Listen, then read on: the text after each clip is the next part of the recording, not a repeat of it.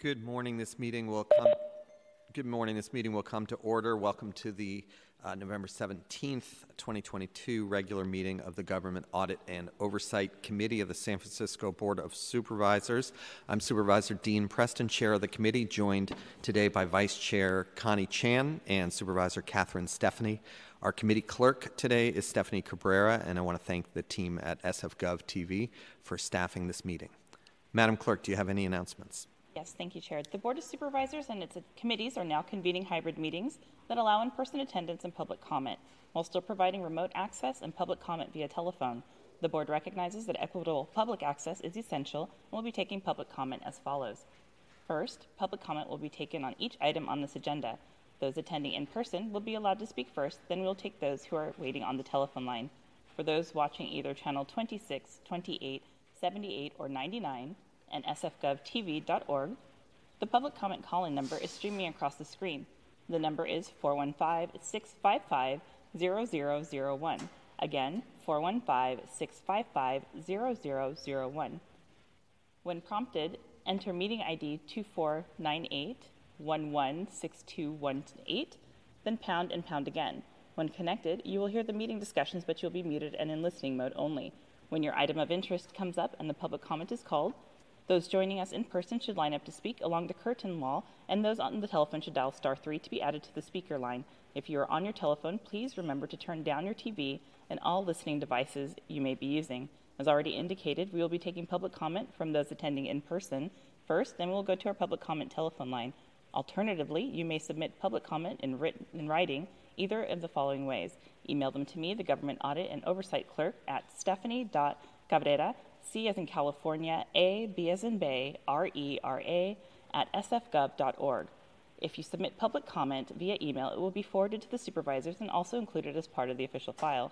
You may also send your written comments via U.S. Postal Service to our office in City Hall, 1 Dr. Carlton B. Goodlett Place, room 244, San Francisco, California, 94102. Finally, items acted upon today are expected to appear on the Board of Supervisors agenda of November 29, unless otherwise stated. Thank you, Chair. Thank you, Madam Clerk. And before we call our first item, I want to make a motion to excuse Supervisor Mandelman. Madam Clerk, please call the roll. On the motion to excuse Member Mandelman, Vice Chair Chan. Aye. Member Stephanie. Aye. Chair Preston. Aye. Thank you. There are 3 ayes. Thank you. The motion passes. And Madam Clerk, please call item 1. Item number 1 is a motion directing the Budget and Legislative Analyst to conduct 2 additional performance audits for fiscal year 2022 through 2023, consisting of 1, a multi-part audit of various departments' delegated authority for public works contracts pursuant to Chapter 6 of the Administrative Code, and 2, how conflicts of interest are managed citywide. Members of the public who wish to provide public comment on this item should call 415-655-0001. When prompted, enter meeting ID 2498-111-6218, then pound again. If you haven't already done so, please dial *3 to line up to speak. The system prompt will indicate that you have raised your hand. Please wait until the system indicates that you have been unmuted, and you may begin your comments when we get to public comment. Thank you, Madam Clerk. And colleagues, as I spoke to this a bit when we introduced this item, the board recently expanded its oversight capabilities by increasing the Budget and Legislative Analyst's capacity to conduct audits of departments and programs. And our goal in doing that was to try to be more proactive as a body in evaluating programs and practices, and toward the ultimate goal of really helping the city minimize opportunities for corruption in our city. And the motion that's before us will direct the BLA to conduct the first of 2 of these new anti-corruption audits pursuant to this expanded capacity. Really want to thank just you both colleagues and the entire board for the support through the budget process of doing what really is the first in, I think, over a decade increase to the BLA capacity so that we could do more of these audits. This is quite similar to work the BLA already does, but has been really limited in terms of the scope and number of these that can be done on a timely basis. So we have the BLAs here to provide a brief overview of the proposed scope of the audit, so I won't go into the details at this point, but I think that one thing I do want to say is that these both are audits that are proactive. This is something I said when I introduced, that these are not in response to particular allegations or scandals anywhere beyond the general state of quite a number of scandals in our city, but I want to be clear that the particular topics here are selected more with an eye toward areas of concern and potential abuse and trying to proactively address those, not in a responsive way to any particular breaches of the public trust. So with that, and with really thanks to the BLA for all of their work on this, I want to turn it over to Dan Goncher of the BLA. Welcome, Mr. Goncher.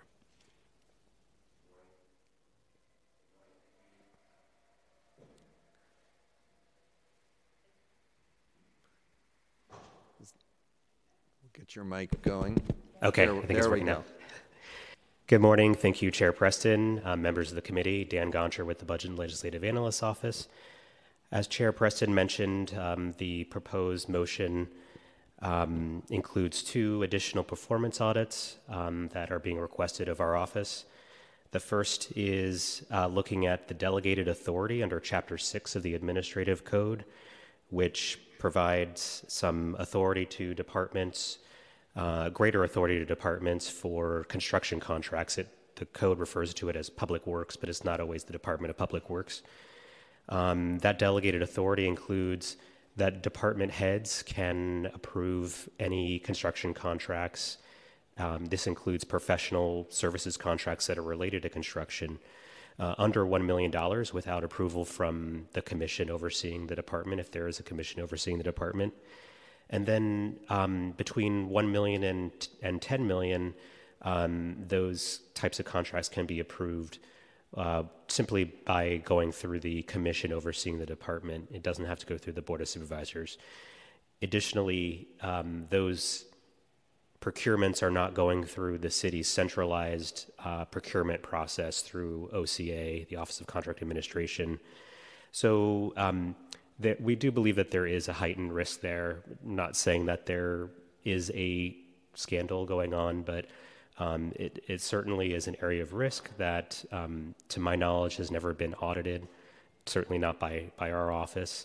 And the Chapter 6 delegated authority was the subject of the public integrity review by the Controller's Office, looking at what was going on at Department of Public Works under a previous director, and was the subject of, I believe, some other investigations.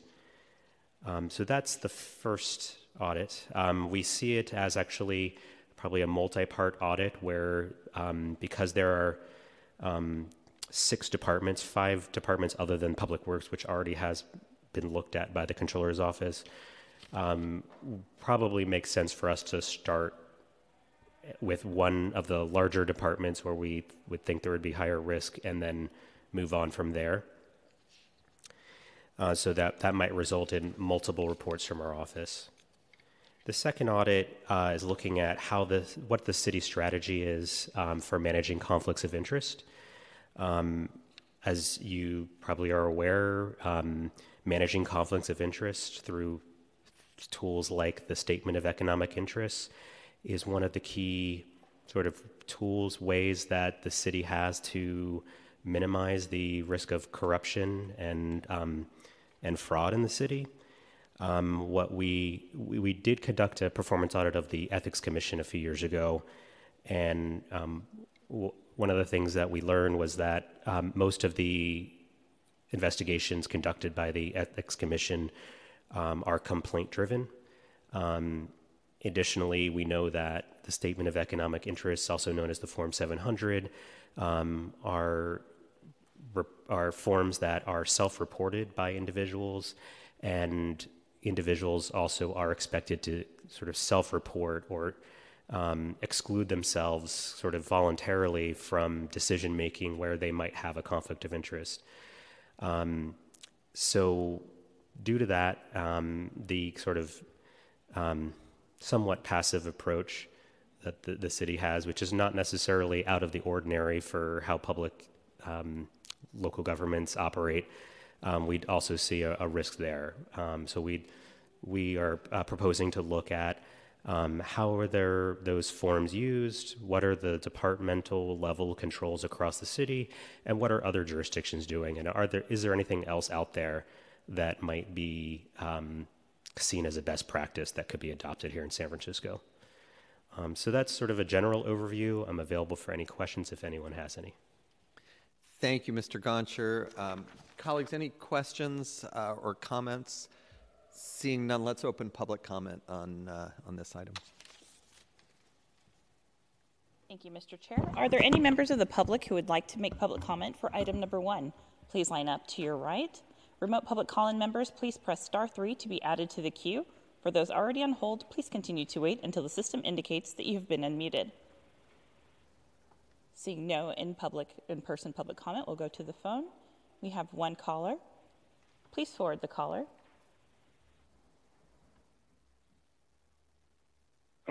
Eileen Boken, Coalition for San Francisco Neighborhoods, speaking on my own behalf, commenting on agenda item number 1, part 2, regarding how conflicts of interest are managed citywide.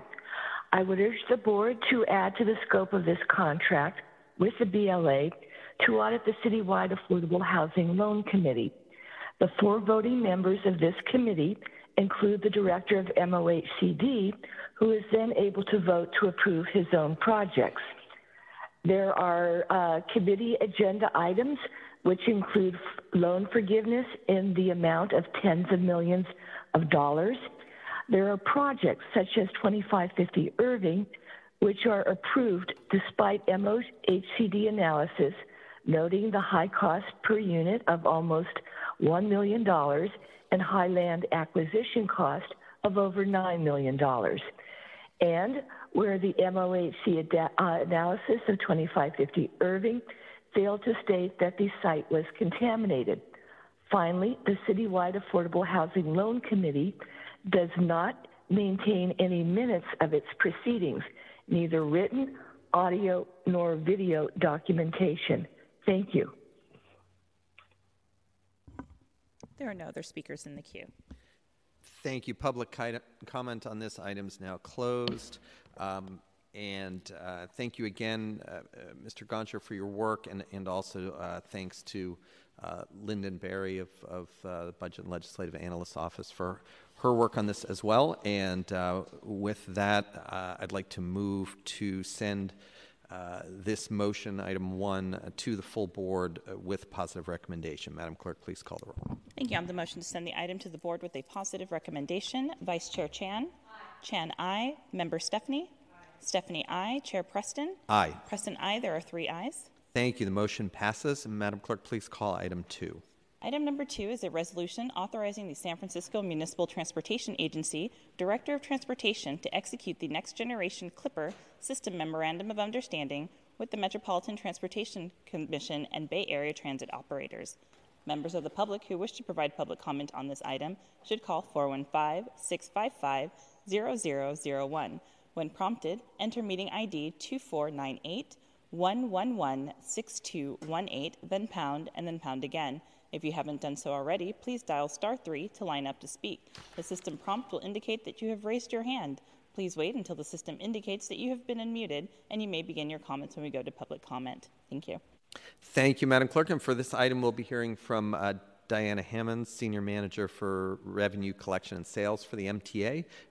Welcome, and please go ahead. You have up to 10 minutes. Good morning, Chair Preston, members of the committee. My name is Diana Hammonds. I'm SFMT Revenue Manager.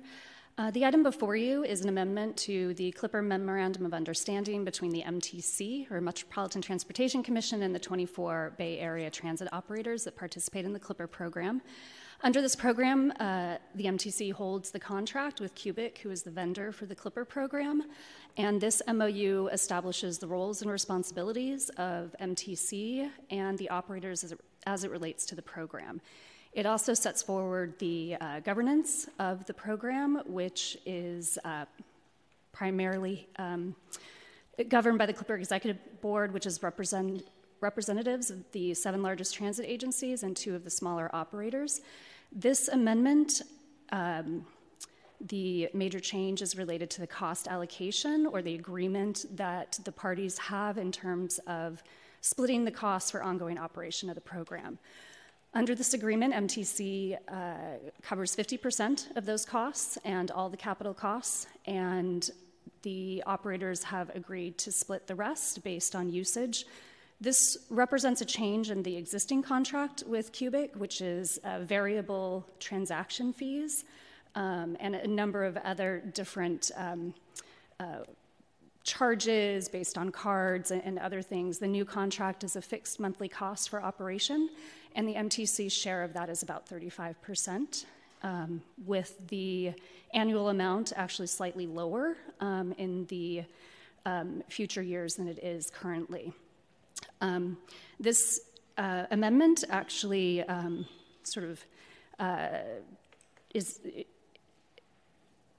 speaks to how we're getting closer to the rollout of the Next Generation Clipper program, which will greatly enhance the customer convenience of the program.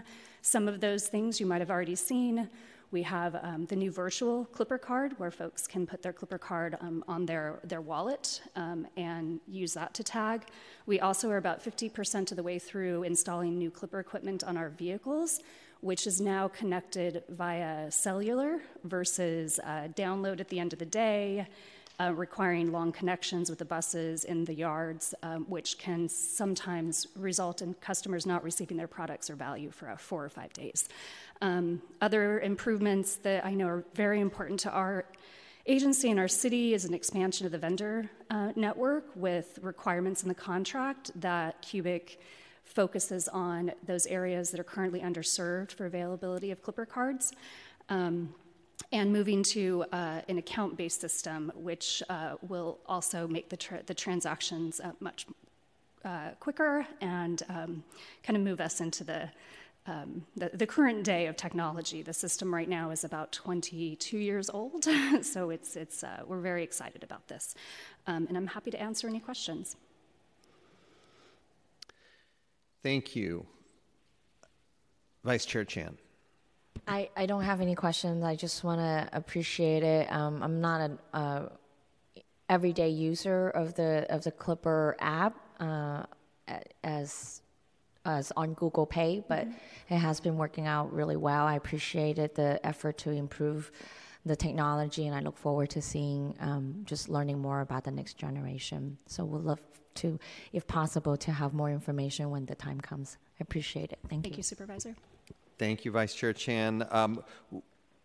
What's procedurally here? What happens next, right? I mean, if the board approves this and then that authorizes Director of Transportation then to sign off on the MOU, and then have all the other, they're what, 24 or 25? Yes. Are we I think 24. 24 yes. Total. So have all the others signed off, or are they all going through the same process? It's a process.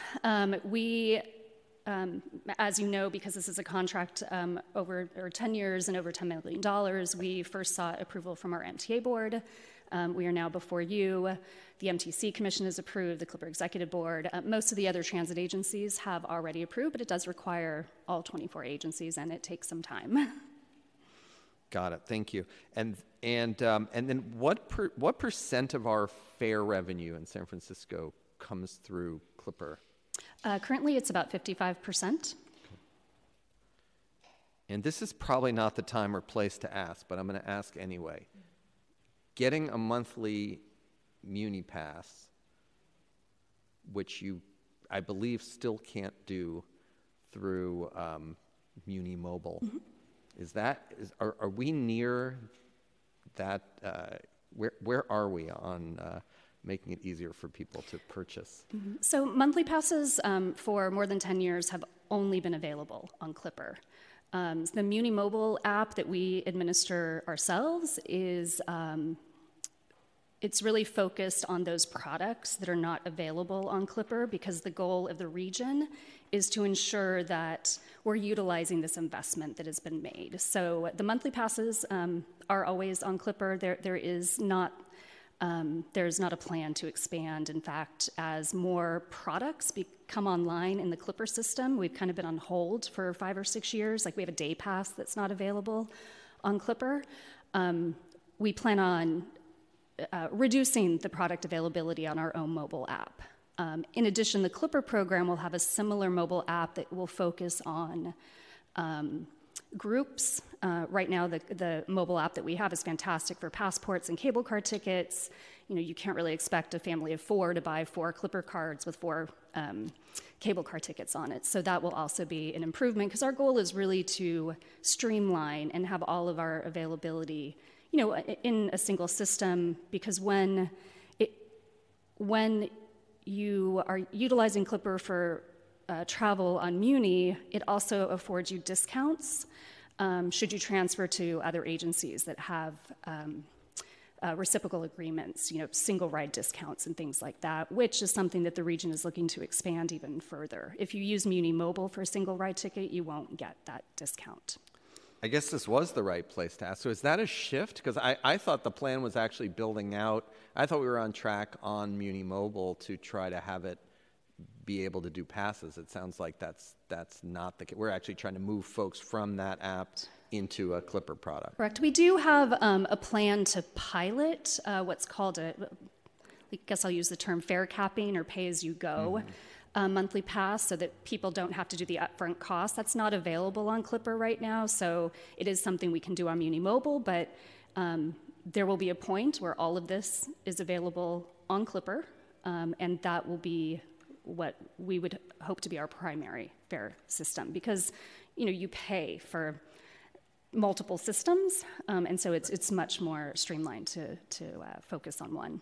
Got it. And just as this is something that has kind of evolved, is there anything in the agreement or the MOU that establishes Clipper as the exclusive place for this? Or can, you know, if a year from now or 2 years from now we're not satisfied with aspects of Clipper, we want to be investing in other products, are we precluded from doing that by anything in here? Actually, it's reiterated in this agreement, but there was actually a resolution passed by the Metropolitan Transportation Commission about 12 years ago that does prohibit transit agencies from implementing fare collection systems that compete with Clipper. For this reason, you know, focus on a regional integration and also the investment that's made. If the MTA decided to go a different route with the way the cost structure is, the rest of the agencies have to bear those costs from us, from that reduction. So we've all made a commitment to this program. So the resolution indicates that, I mean, it doesn't prohibit, but it does state that we will be subject to potentially losing MTC-administered funds. Okay, thank you for clarifying that. And why don't we go ahead and open up public comment on this item? Mr. Chair, are there any members of the public who would like to make public comment for item number 2? Please line up along your right. Remote public call-in members, please press *3 to be added to the queue. For those already on hold, please continue to wait until the system indicates that you have been unmuted. There's no in-chamber public comment. There's currently 0 members in the queue. Thank you. Public comment is closed. Apologies. BLA report. Thank you very much, Mr. Menard, for speaking up. The floor is yours. Thank you. Nick Menard from the BLA. Item 2, this is a resolution that approves an amended, restated memorandum of understanding between MTA, the MTC, and 23 other regional transit operators. The agreement has a 10-year term. And as was mentioned, the existing agreement is largely based on variable costs such as share of revenue or share of rides. And you can see on page 6 of our report the actual cost of the Clipper program to MTA pre-COVID and through COVID and then projected over the budget year. So prior to COVID in fiscal year 18-19, the costs were $8.4 million. Those costs decreased because the Clipper program is variable costs paid for by variable costs right now. So it decreased to $3 million in the most recent fiscal year. Though going forward, it will increase to $7.1 million this year and $9.7 million in the following year. That's driven by the transition to fixed costs in the Clipper program and the fact that MTA is going to be paying for both systems during the transition period over the next 12 months or so. Once the program reaches a steady state, however, the cost of the program to MTA will range from $6.5 to $8.5 million over the 10-year period of this MOU, which is generally less than the pre-COVID years. So we do recommend approval of this MOU, and I'm happy to answer any other questions. Thank you, Mr. Menard. And so as I understand it, I mean, this is to the conversation before, and I think is spelled out in the BLA report.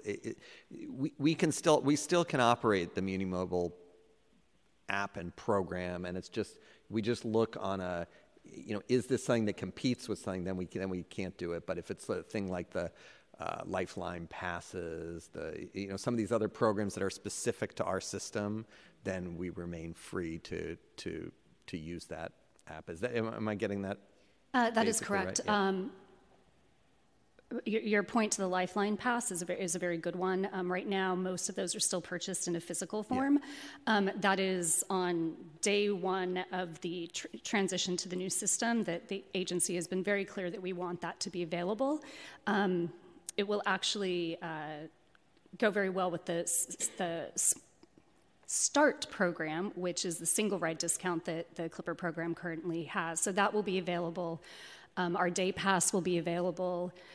So all of those, we absolutely have the ability, as long as the Clipper system cannot meet not only the product availability, but in a way that customers can use it in the best way. So that is why MTC has allowed us to do this. So, for example, the single ride tickets, we were very clear to have them available on Muni Mobile because before the new equipment came in, it would take 4 to 5 days for people to get it. So they've allowed for that. We will not transition off of Muni Mobile until both the customer features and products are available. Got it. Thanks again. And thank you, Mr. Menard, for the BLA report. Seeing no other questions or comments and having heard public comment, I will go ahead and move to send item 2 to the full board with positive recommendation. Please call the roll. Thank you. On the motion to forward the item to the full board with the positive recommendation, Vice Chair Chan. Chan, aye. Member Stephanie. Stephanie, aye. Chair Preston. Aye. Preston, aye. There are 3 ayes. Thank you. The motion passes. And Madam Clerk, please call item 3. Item number 3 is a resolution approving a historical property contract between Julie A. Chin, the owner of 942 through 944 Fell Street, and the City and County of San Francisco, and authorizing the Planning Director and Assessor Recorder to execute and record the historical property contract. Members of the public who wish to provide public comment on this item should call 415-655-0001. When prompted, enter meeting ID 2498-1116218, then pound again. If you haven't already done so, please dial *3 to line up to speak. The system prompt will indicate that you have raised your hand. Please wait until the system indicates that you have been unmuted, and you may begin your comments when we go to public comment. Thank you, Madam Clerk. And colleagues, the property that's the subject of this item is within 500 feet of my residence, and therefore I am required to recuse myself from it, and would ask that one of my colleagues make a motion to excuse me, and I would like to turn over the gavel to Vice Chair Chan to chair in my absence. I move to recuse Chair Preston. Please call the roll. On the motion to excuse Supervisor Preston, Vice Chair Chan. Aye. Chan, aye. Member Stephanie. Stephanie, aye. There are 2 ayes. Thank you. The motion has passed, and Chair Preston has been excused. And I understand that today we have Gretel Gunther from the Planning Department to make the presentation on this item. We also have Michael Jine from the Office of Assessors, as well as Julie Chang from who's the property owner for this for 942 and 944 Fell Street. And the floor is yours. Thank you. Good morning, supervisors. Gretel Gunther, department staff. The item before you today is for a Mills Act historical property contract. Oops, and I do have a presentation.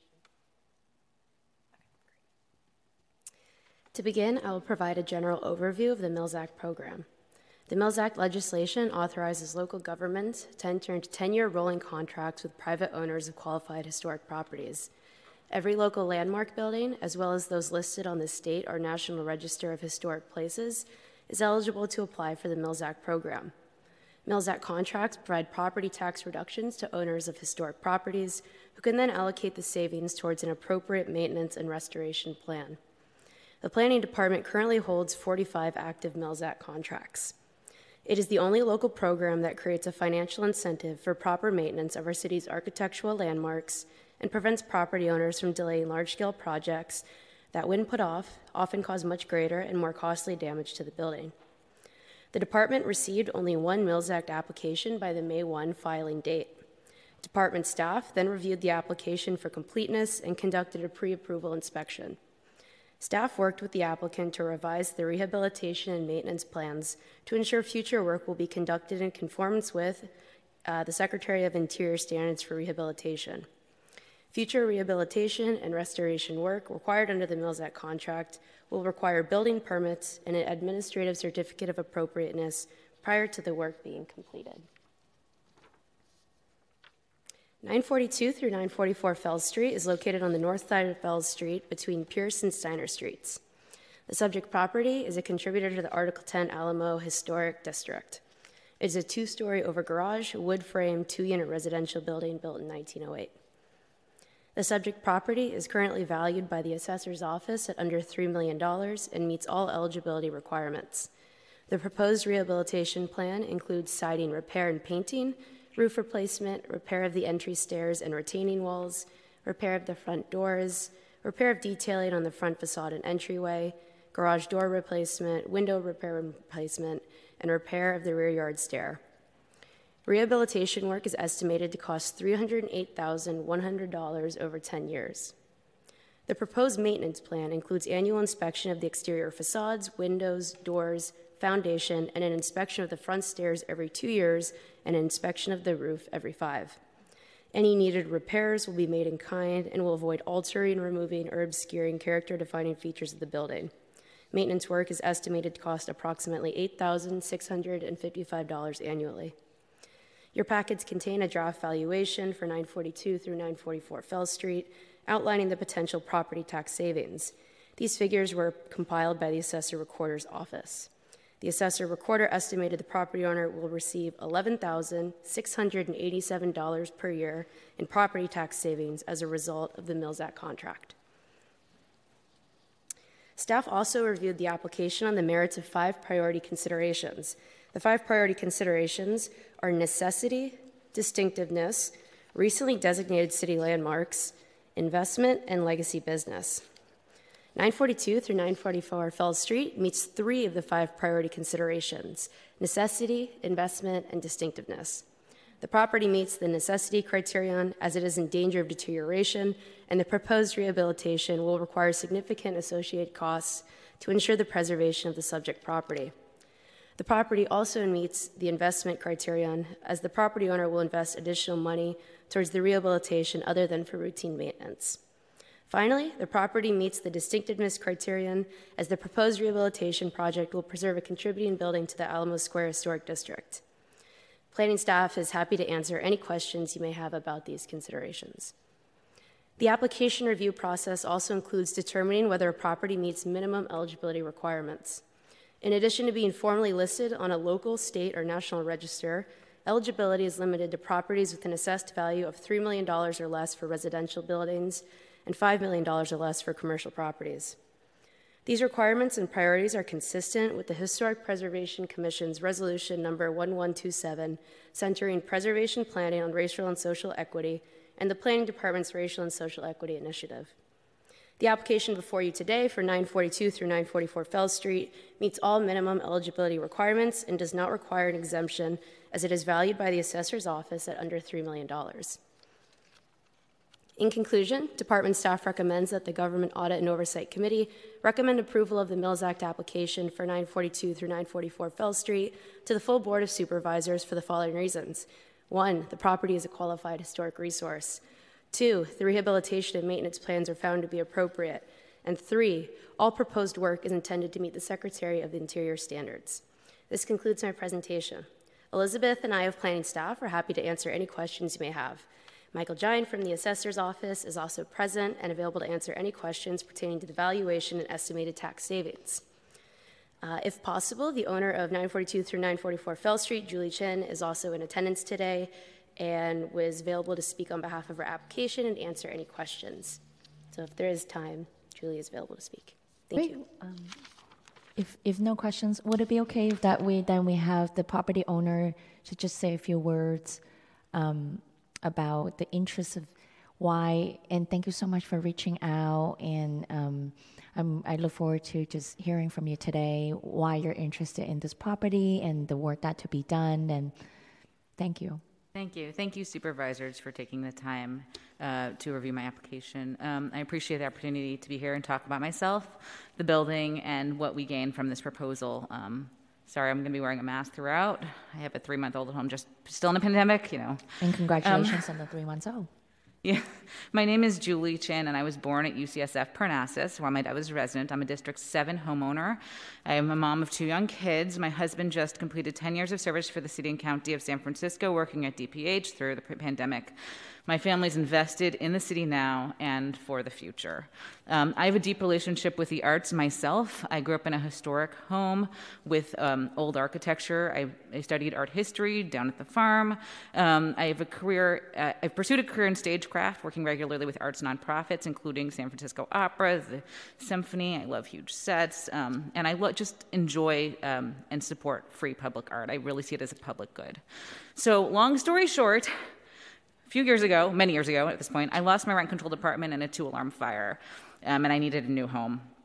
And this one really spoke to me. It has Victorian or Edwardian detailing inside and out, and that really sang to my inner art historian. It happens to be close to the Painted Ladies in Alamo Square, and in fact, 944 Fell Street is the tourist bus stop for the big red tourist bus. They get off the bus, and that's the building they see. It's super visible, and it's also highly exposed. If you saw it there, it's like a row house with no row. It's highly exposed to pollution, sun, and weather. There are 2 3-bedrooms, 1.5-bath condos, and they're now both tenant occupied. They were converted by the previous owner in the 1990s. And so at the time, my objective was to take care of the home. Restoration wasn't on my radar. I didn't have a clue about the cost of that care and repair that these buildings really require to maintain their integrity. But I do want to commit to that. I am committing to that. So my intent in this application is to serve the community really through stewardship of this property. And to contribute to the fabric of historic San Francisco for everyone's enjoyment in whatever way I can. The way I see stewardship is it's labor of love and pride of ownership in the building. I'll be putting my own resources into it. I've already made a significant investment. I've refinanced my mortgages. I've negotiated additional loans, and I've invested a lot of time in doing so. And so as a steward, I may be the caretaker, but I am not the only beneficiary of this work, for sure. So the beneficiaries here, I think, you have some tenants. Both the tenants in both units have been there since mid-2021 at the height of the pandemic, so after the exodus. They will not be displaced by the work. I want to keep them. I spend a lot of time trying to make sure I have tenants that will take care of the building and care for it in the same way that I do. My goal is to keep their rents affordable also, so that I can retain them, because it's hard to find tenants that think like that. Both have renewed their leases, and they've also expressed interest for staying for years, and they've also endorsed the application.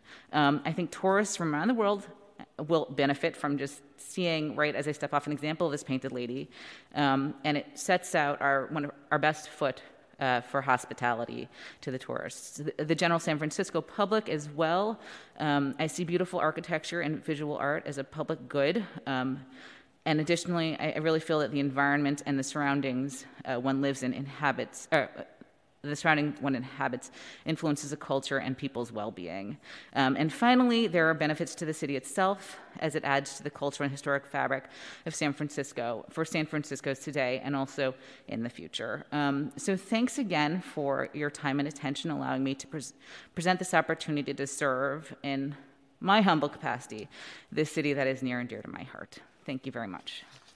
Thank you, Ms. Chin. And so let's open up. Thank you so much for the presentation, and thank you, Planning Department. If I don't see any questions from Supervisor Stephanie, then Madam Clerk, let's open this for public comment. Thank you, Madam Vice Chair. Are there any members of the public who would like to make public comment for item number 3? If so, please line up along your right. Remote public call-in members, please press *3 to be added to the queue.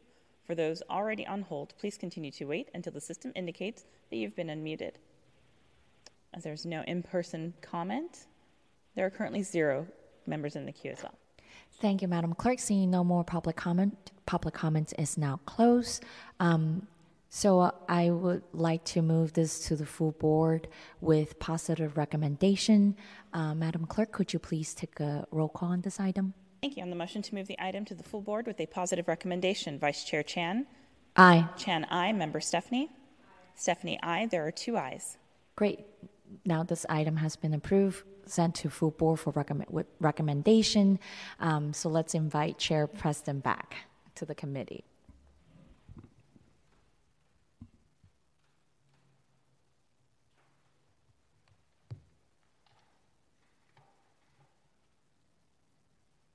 Thank you, Vice Chair Chan. Madam Clerk, please call items 4 through 10 together. Our resolutions receiving and approving the Tourism Improvement District and Moscone Expansion District, the Yerba Buena, East Cut, Castro Upper Market, Ocean Avenue, Discover Polk, and the Lower Polk Community Benefit District's annual reports for fiscal year 2020 through 2021. Members of the public who wish to make public comment on this item should call 415-655-0001. When prompted, enter meeting ID 2498-111-6218, then pound again. If you haven't already done so, please dial *3 to line up to speak. The system prompt will indicate that you have raised your hand. Please wait until the system indicates that you have been unmuted, and you may begin your comments when we go to public comment. Thank you. Thank you, Madam Clerk. So, colleagues, these items are resolutions receiving and approving the annual reports of 6 different community benefits districts, as well as the annual report of the Tourism Improvement District and the Moscone Expansion District. And we have Mimi Hiraki from OEWD here for an overview. And then we'll be hearing from representatives of each of the different districts. They'll have 3 to 5 minutes each to present their reports. We do have a lot of them, so I'm requesting that each one of them try to be brief. I know there's a lot to cover, but we want to be sure to get through all those as well as questions that we may have. So we'll take Ms. Hiraki first, and then when we hear from each of the CBD representatives, will break after each one just to see if there are any questions on that particular CBD before we go on to the next one. So the floor is yours, and welcome. Good morning.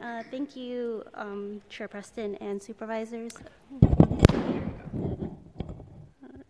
My name is Mimi. I am a project specialist at OEWD, and today I'm presenting my annual reports for fiscal year 2020 to 2021 for the 8 CBDs and bids listed on the first slide. As you may know, the CBDs and bids are governed by two pieces of legislation, the first one being the California Streets and Highways Code, Section 36600, known as the 1994 Act, and also the second one being the San Francisco Business and Tax Regulation Code, known as Article 15. OEWD is charged with ensuring that all CBDs are meeting their management plans and spending their assessment funds accordingly. These findings are detailed in the memo of your packets and summarized in today's presentation. This slide provides an overview of all the CBDs and bids that we will be reviewing today. The majority are property-based districts, except for the TID, the Tourism Improvement District, and Moscone Expansion District. For each CBD, OEWD reviews 4 benchmarks. The first benchmark compares their management plan budget to their current year budget. The second benchmark looks at if they've met their non-assessment revenue obligations. The third one compares their current year budget to their actuals spending. And then the benchmark 4 is whether the CBD identified their carry forward and designated projects. So first up, we have the TID and MED. They only have 3 benchmarks as they are not required to raise non-assessment revenue. For both districts, they have met all of their benchmarks during this reporting period. We found that both districts' special assessment revenues were significantly impacted by the pandemic. The formula for both districts is based on a percentage of revenue generated from hotel room purchases in the city. The lack of assessment forced the MED to tap into its debt service and stabilization fund, and similarly for TID, they had to use their contingency reserve fund. The TID is set to expire in 2023, and the renewal and expansion process will be or has already been completed in fall 2022.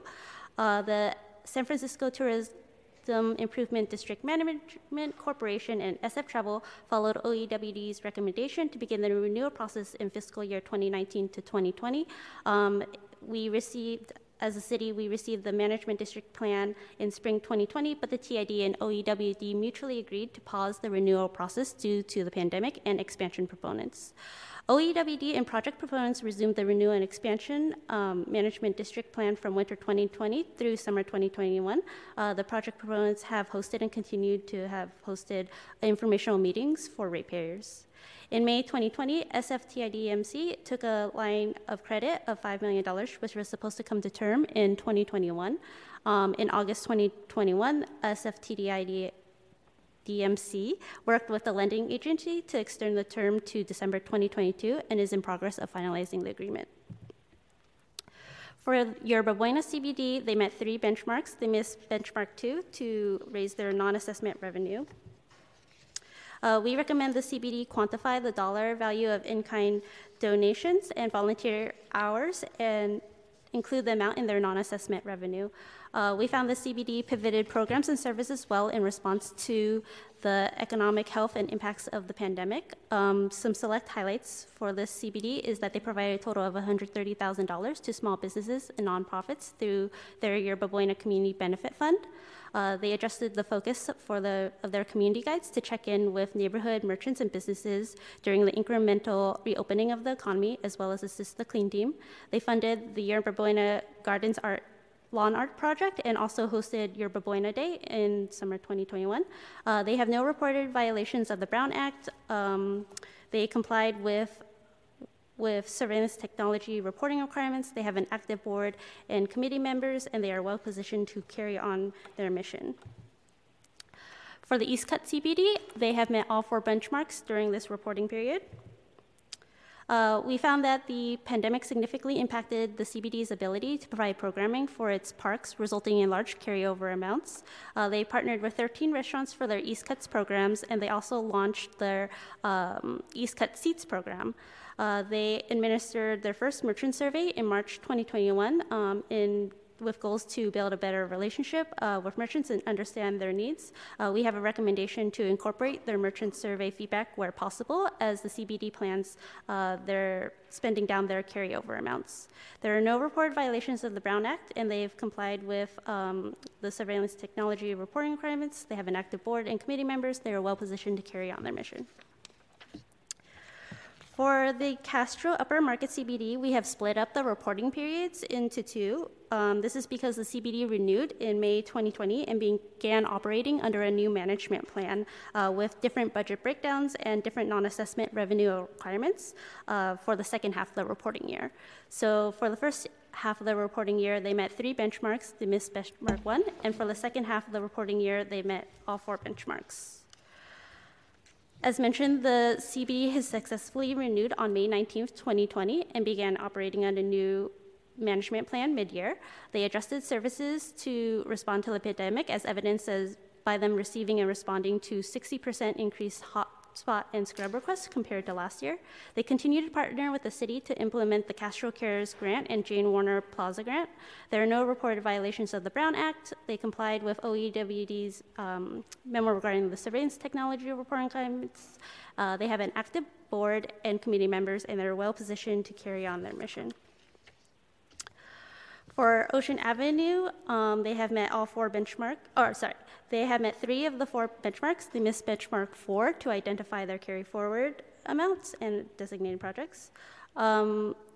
We recommend that the CBD adopt or utilize the OEWD provided annual reporting template to ensure that they include all required reporting fields. We found that the CBD partnered with city agencies to help provide some business technical assistance and facade improvement to some of the businesses along the corridor. We do recommend that they perform weekly merchant walks and host weekly office hours to listen to concerns of all the district's businesses, as the organization does not have a physical office. We also recommend that they ensure that outreach materials are culturally competent when they are translated into Chinese and Spanish. We found that the CBD continued to perform core cleaning services well. We do recommend that they collect quantifiable metrics for their cleaning services so as to demonstrate to the community and city stakeholders the CBD's impact, as well as ensuring accountability. We also recommend that they prioritize the implementation of the Ocean Avenue Association strategic plan, which was developed in September 2020. I've included some key select findings from that strategic plan. In the plan, it was stated the board is undereducated on its legal and moral responsibilities to assessment payers in the city. There is a lack of a board handbook or document that defines the board role, its legal responsibility, and the organization's expectations of board members. The board is not adequately meeting fiduciary responsibilities, either organizational or financial. There is a lack of participation by board members, with 2 to 3 members controlling the meetings and strongly influencing board decisions. There's a lack of understanding and questioning of programs, finances, and the executive director's performance. There are communication challenges between the board and the executive director. The board is not clearly informed or kept up to date on the operations and programs of the CBD. There is a lack of a consistent distribution of timely financial reports to the board. The board does not receive an operation report or balance sheet or a cash flow projection on a consistent monthly basis. Contracts for services, grant funding, and grant funds receivable are not consistently reviewed and approved by the board. The fiscal year 2020 to 2021 budget, which began on July 1st, 2020, was not reviewed and approved by the board until January 2021. There is no clear focus or board unity on the organization's purpose, vision, and its relationship with other community organizations. The CBD has limited relationships with the property owners that pay the assessments to the district. There is inconsistent communication to the property owners, businesses, and residents of the district. There is neither a consistent communication strategy nor marketing strategy to attract customers and investors to the district, and there is a lack of staff capacity to execute projects and programs beyond the CBD's core cleaning program. The strategic plan includes a list of recommendations, page 7 to 13 of the plan, to address these findings.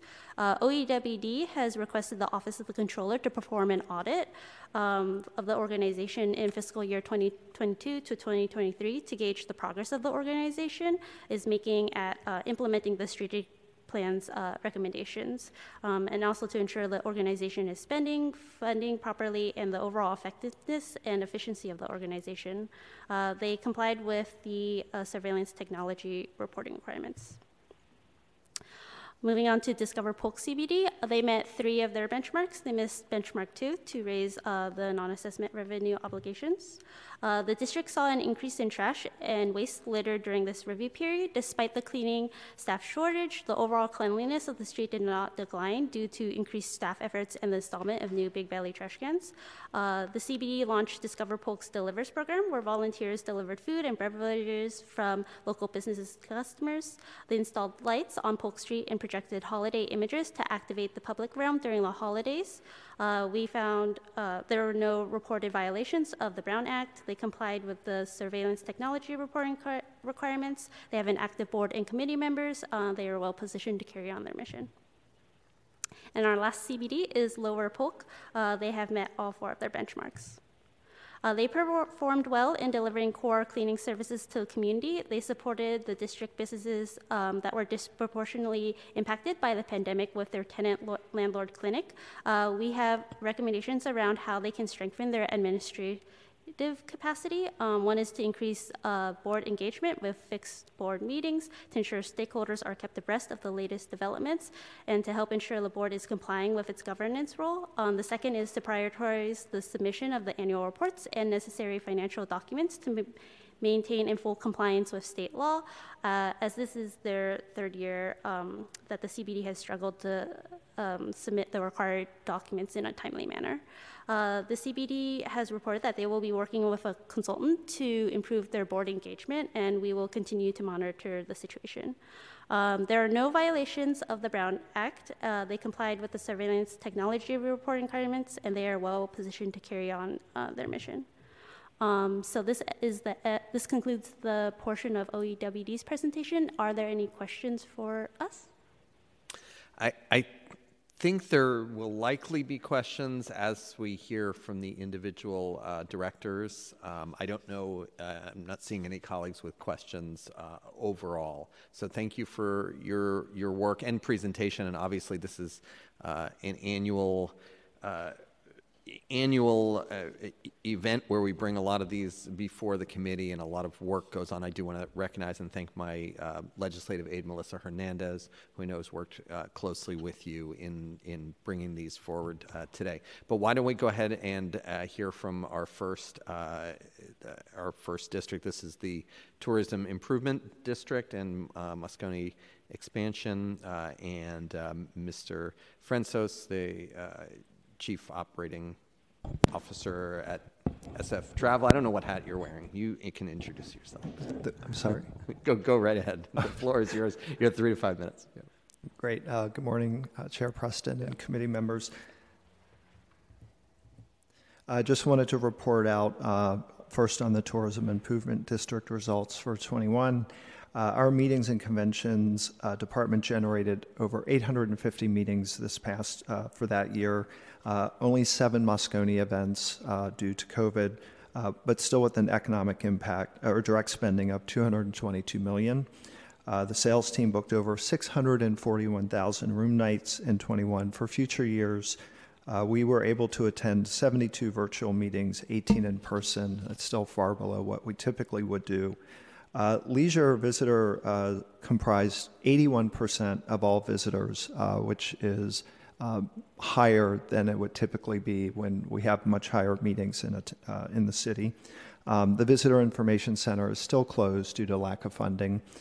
Did want to share in our marketing efforts, let me go to the next slide. In our marketing efforts, we had over 17 million visitors to San Francisco.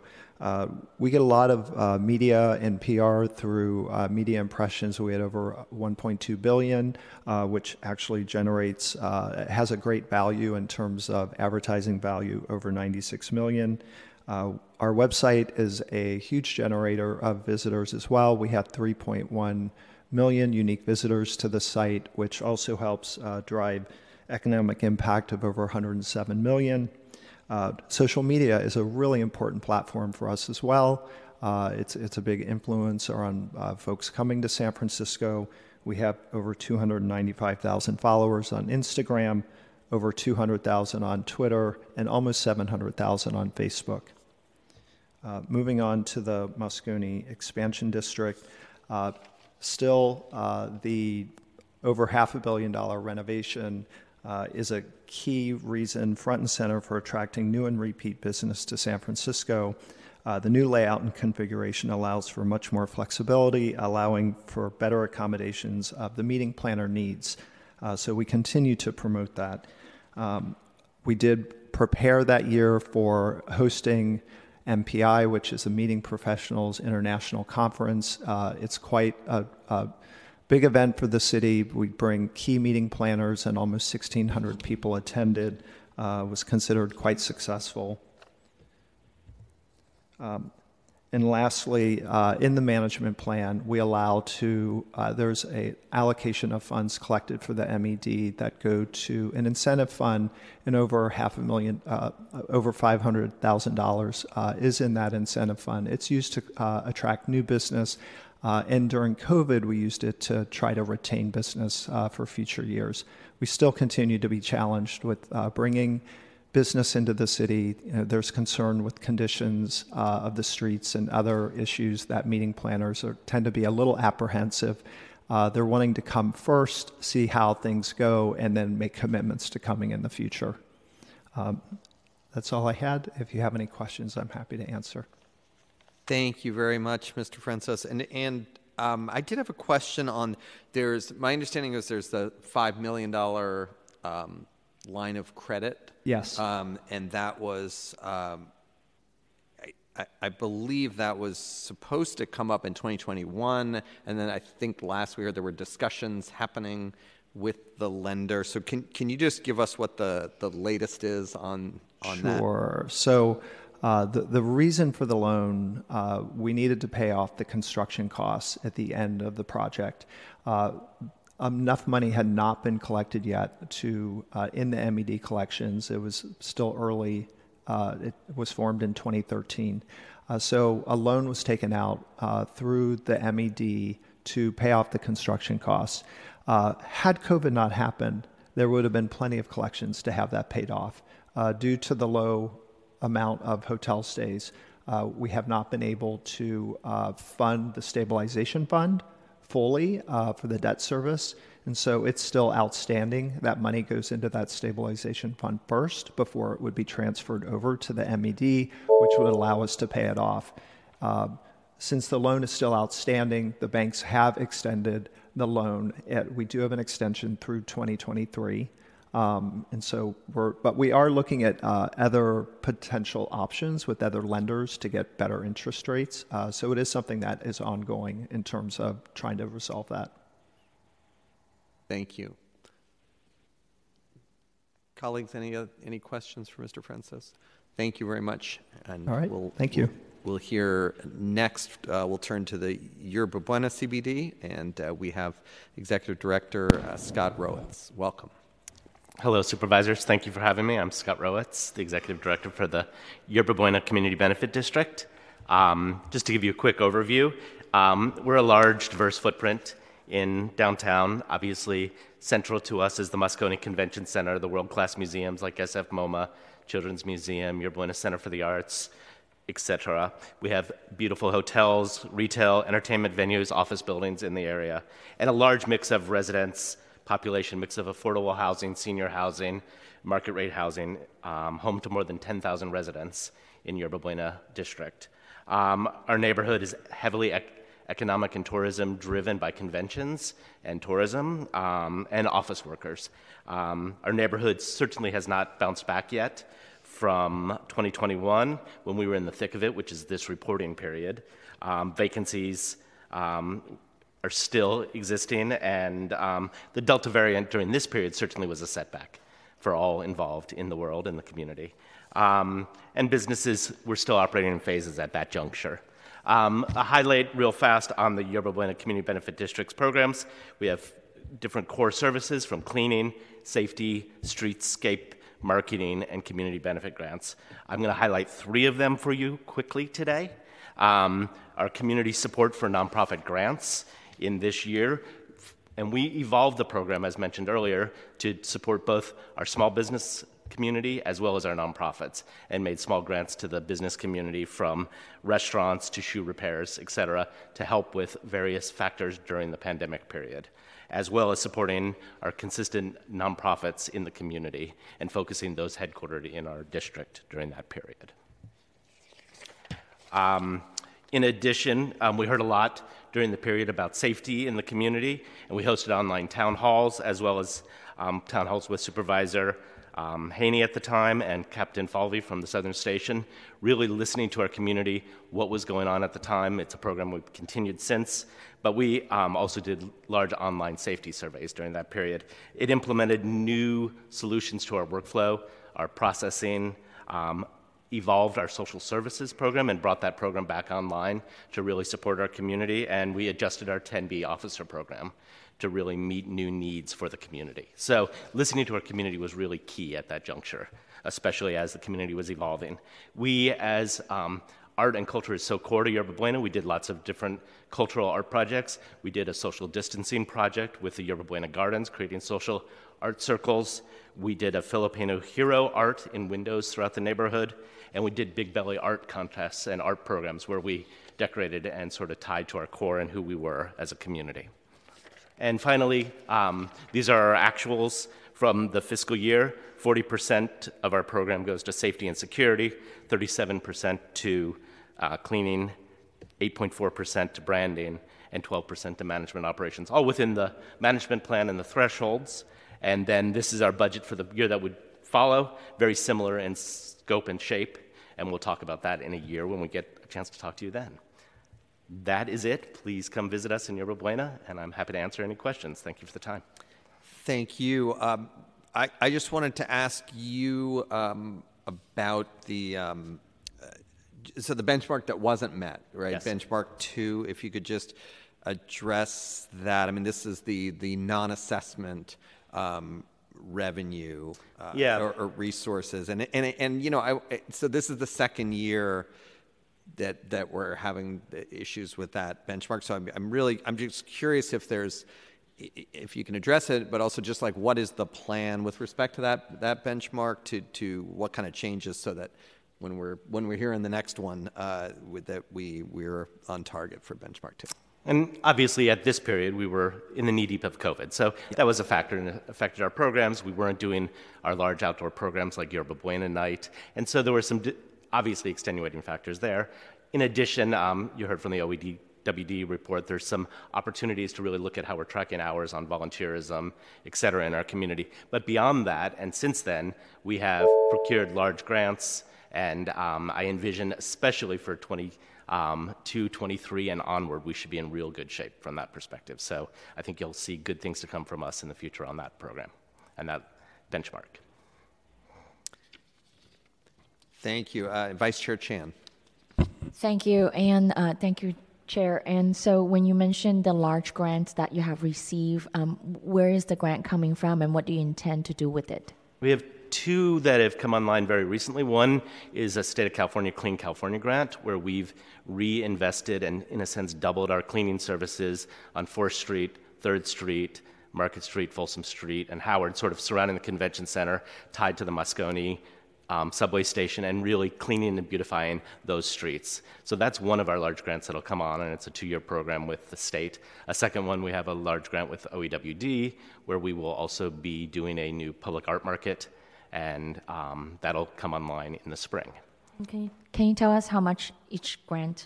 The grant from the state of California is $300,000, and the grant for OEWD is $200,000. There are other miscellaneous as well, and beyond those, we will still probably make our benchmarks, but they'll definitely put us even further along. Thank you, and I think your success is really critical to our downtown recovery, so we really look forward to seeing how we can support you in those two, and I think that we'll look forward to also seeing you have more frequent communications with OEWD, just really making sure that before you come back to us, that we can do whatever we can as a partner to help you meet that benchmark. Well, we appreciate that. I am new to the organization, 2 weeks in, so I'm very excited about our partnership with OEWD, and I think we have a lot of high potential going forward. So very important for our downtown community. It's good to start your new gig here in the chamber, so it's good. Yeah, it's an honor. It's always good to start here. Thank you. Should be some kind of rule where you get a little more time before you have to come in and present on your annual report. Next year. Yeah, exactly. I can only call myself new for a year. Thank you very much. And also did want to, I don't know if Ms. Rocky wanted to add anything around the benchmark issue, or that's been fully covered. No, Scott covered it perfectly. Also summarized in the memo, came to the same conclusion. The first year they were severely impacted by the pandemic, right? And we're still coming out of the pandemic. And as you mentioned, he has already successfully secured many grants which would go towards the non-assessment. Thank you. Yeah, and it seems clearly like there's a plan on it, and also, I mean, I think we're all cognizant of the period of time in which these, same with last year and this year, the period of time we're covering, that there's got to be some flexibility on some of these in light of the real world situation that everyone has been dealing with. And before we go to our next CBD, I also just want to recognize and thank Chris Corgus, who's here also, who has worked tirelessly on all these, is usually the one with the microphone and in the hot seat. But just want to thank him for all his work and congratulate him that he's not at the microphone and on the hot seat today. But let's go ahead and move to our next one, which is East Cut CBD, and we have Executive Director Andrew Robinson here, and the floor is yours, up to 5 minutes. Welcome. Good morning, Chair Preston, committee members. Really grateful for the opportunity to be here today.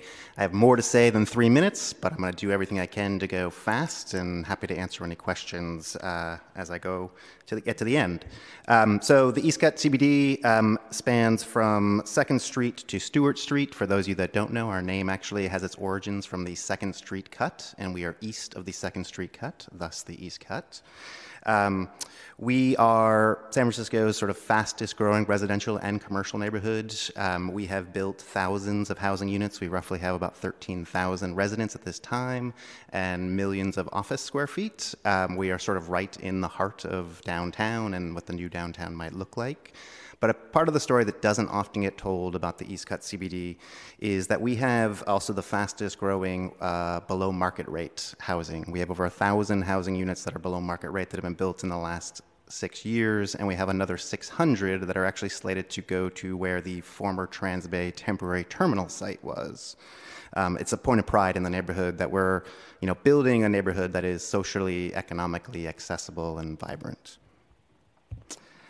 Like most of my peers here today, we provide public realm stewardship, and we offer our services 24 hours a day. We were the very first CBD to offer services 24 hours a day, 7 days a week in San Francisco. I think that service level has allowed us to have a consistent level of cleanliness and welcoming, vibrant spaces, and I know that some other districts have adopted that model as well. In fiscal year 2021, you can see on the screen, we removed almost 3,000 graffiti tags, 1,000 needles were collected, almost 150,000 pounds of trash. We're topping off city trash cans. And we do have a team that every day is working to connect those living unsheltered in our neighborhood with services. Just a few pictures of our team in action. Not only do they clean the sidewalks, they also clean the curb line, which as we get new bike lanes in our neighborhood, and we have a great abundance of them now, I'm happy to say, it's critical that we're staying on top of those, just a before and after, and then taking care of public seating in the neighborhood. But the biggest part of the CBD's budget that you may not know is actually we have parks as a line item in our budget. And so we started the CBD, actually, the seed that began the CBD was at Emerald Park at 333 Harrison Street. The East Cut CBD, since its beginning, 2016, we provide all of the maintenance, horticulture, you name it, for that site. We do programming in that space. And just in this reporting period, Guy Place Mini Park opened. It is a space that we collaborate with San Francisco Recreation and Parks Department on to do stewardship, placemaking. You can see some fall items that we have put in the park, and hopefully you saw the article that was just in the Chronicle identifying this as one of the best new park spaces in the city. Also, the East Cut CBD provides 80% of the funding to Salesforce Park. That covers the programming, horticulture, janitorial. We have a joint board committee with the TJPA, who of course owns the park and the facility. But it is right now the jewel in the neighborhood. It's a 5-acre park. During pre-COVID, we were offering about 30 free programs a week. Of course, COVID very much curtailed that, and as Mimi mentioned, we ended up with some budget surplus, which we are now trying to invest in getting that program back up and even more robust. And I just want to flag that we also have been very active in 2 future parks that are coming to the neighborhood. There'll be a 1-acre park at the center of the former temporary Transbay Terminal. It's the one on your left. It will not be named Block 3 Park. We're actually helping facilitate the naming process. And then we are the East Cut CBD has stepped in to really see this park on the right, which we're calling East Cut Sports and Dog Park, formerly known as Underramp Park, be realized. It's a park that's been in planning since 2011. We have 90% of the funding, but we know there's a deficit on the operating side, and so we've got a deal with OCII and the TJPA to raise about $5 million to see that park be realized, and then for the CBD to maintain it and operate it. Finally, in a city known for neighborhoods, we are always trying to help this neighborhood be part of that fabric. And so we've taken over the former temporary terminal on an interim basis and are doing programming there every week, every day. Starting Monday, at World Cup Village, 8 a.m. we start, 11 a.m. is the USA's first game. Please come. We also do regular communication with newsletters, light pole banners. During COVID, we did several mask events during the neighborhood. We launched East Cut Eats, which is where we offered free delivery to restaurants in the neighborhood using volunteers. So these restaurants didn't have to pay fees related to DoorDash, Uber Eats, you name it. We also launched East Cut Seats, providing subsidized seating outdoors for some of the restaurants as well. Finally, our budget.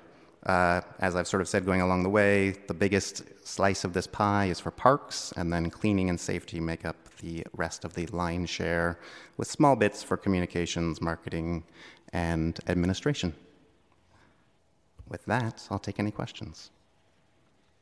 Thank you. Vice Chair Chan.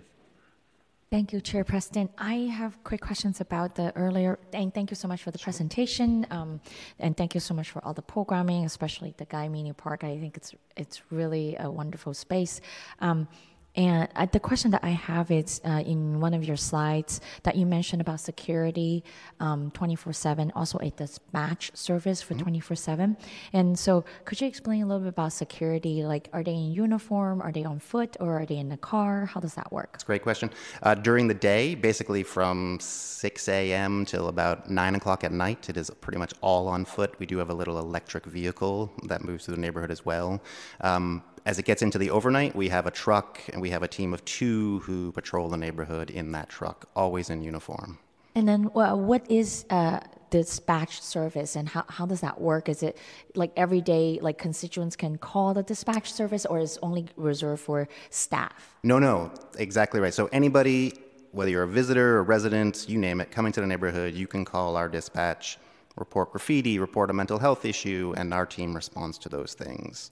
One thing I didn't feel like I had time to mention is we've actually begun a pilot project with the 311 system, so that we're getting 311 constituent reports delivered to us, and we are responding to those and closing those out as well. That program actually has expanded outside of this reporting period to 6 other CBDs.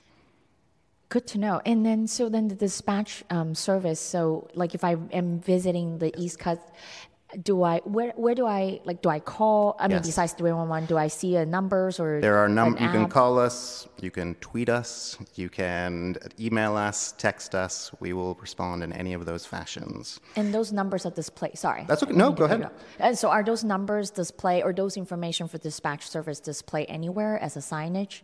Yeah, we have it, like our team has it always and hands out cards to folks as needed. It's on our website.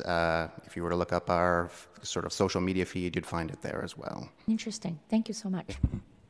Thank you, Vice Chair Chan. And following up on that to Ms. Haraki, I'm curious, could you describe more broadly, because the phenomenon that was just discussed, which is I think a bit of a shift where some of these, where it's seeming to be more efficient from the perspective of CBDs and a lot of residents to have some of these 311 calls going directly to the CBD? I know this has been something in the Tenderloin as well, for the Tenderloin Community Benefits District, and it seems to be something, at least from most of the CBDs, that is well received. But I'm just wondering, if you could speak, and either you or Mr. Corgus, as to any strategic thoughts about that. Is this something you're looking to expand to other CBDs? Is it by request? What's going on? Well, first I'd want to acknowledge and thank many of the CBD leaders here today who came up with this idea, specifically Christian Martin. I think when he was over at Lower Polk, he was one of the innovators there. So this is not an OEWD idea, but we were happy to support them where we could. This has taken off. The success has proven that more CBDs are coming on. As you may know, all the CBDs are technically independent nonprofit entities, so it's up to each of their governing boards to opt into this and vote into it. Most of them are open to the concept. Some of them are concerned with the fact that this could be seen as CBDs doing baseline levels of service. The counter argument to that is sidewalk cleanliness is not a baseline city service as we've been told from Public Works. It's mechanical street sweeping, the Clear Channel contract, the Recology contract. But sidewalks are really the responsibility of the property owner. 311 in itself is a baseline city service as a reporting tool, but the response may not be baseline, it may be supplemental. So because this response is supplemental, that's where the CBDs come in. It also creates economies of scale, allows Public Works crews to respond to items or Recology crews to respond to items that the CBDs cannot legally take care of. And we do get reports every Friday from 311 on this in terms of what was the CBD response rate in terms of time, comparing it to the city, and as well as items the CBDs could not get taken care of for whatever reason, and that could be due to contracts between Recology and Comcast or Public Works, or it could be due to it just being right outside the CBD service zone, and as you know, the special assessment funding can only be used in the CBD zone. Thank you for that additional context. One thing to that, sorry. Please, go ahead. All of our districts have their own phone numbers, actually have a dispatch like the one that we were just talking about. But if you're coming to San Francisco, I don't think you should have to know 12 or 16 different phone numbers, and 311 provides a great service and a way for us to be dispatched nimbly. Thank you, Mr. Robinson. Oh, is it? Fantastic. So next up, the Castro Upper Market CBD, and we have Andrea Aiello, Executive Director. Welcome. You got it right. Good morning, supervisors. Thank you for the opportunity to present on behalf of all of us. I think it's important for the board members to understand really what the work that we're doing. So what am I doing here? I am doing just that. Okay, great. So this, yes, is the pandemic year, and this is our current map post-renewal. We renewed midway, and you can see that unlike a lot of the CBDs, the Castro Upper Market Community Benefit District, we're very long. We don't really, or not a confined rectangle or triangle, but very, very spread out, and we go to different side streets or half side streets. With our renewal, we split the district up into zones to better serve the needs of the neighborhood. And so zone 1 is the heart of the Castro, and that zone gets the most service, and likewise, the property owners pay the highest assessment rate. Zone 2 gets less, medium amount of services. Property owners, again, are paid a little bit less than Zone 1, and then Zone 3 is the least and the least cost. We renewed officially July 14th, 2020, in the heart of the pandemic, with 72% of weighted assessments for a 15-year life. And the focus of the renewed community benefit district in the Castro is really cleaning. We have totally doubled down on our cleaning services to really try to better meet the needs of the community because of the lots and lots of unhoused sleeping on the sidewalks. And the zones were designed to better meet the needs of the neighborhood. Our renewed CBD rolled out in January of 2021 with services. During the pandemic, the Castro Community Benefit District served as a hub for distributing PPE to all of our merchants. And I think one of the biggest challenges was trying to figure out how to clean the sidewalks while there's gym equipment out on the sidewalk, and all the businesses were out on the sidewalk. And then trying to figure out how to steam clean the sidewalks when there's no place to park our truck because there's parklets all over the place. So, but, you know, we worked with all the merchants and we figured it out, and now we just have a system. We have a lot of standing committees, very involved board members, and our committees have community members. We don't limit our committee membership to just the board members, but we have a lot of community folks on our committees. We do get grants from OEWD. Cleaning is the biggest thing we do, from graffiti removal over there on the left to sweeping the sidewalks, curb line, picking up gutter litter. Yes, we top off all those city trash cans, and we do have a dispatch number for cleaning and safety services.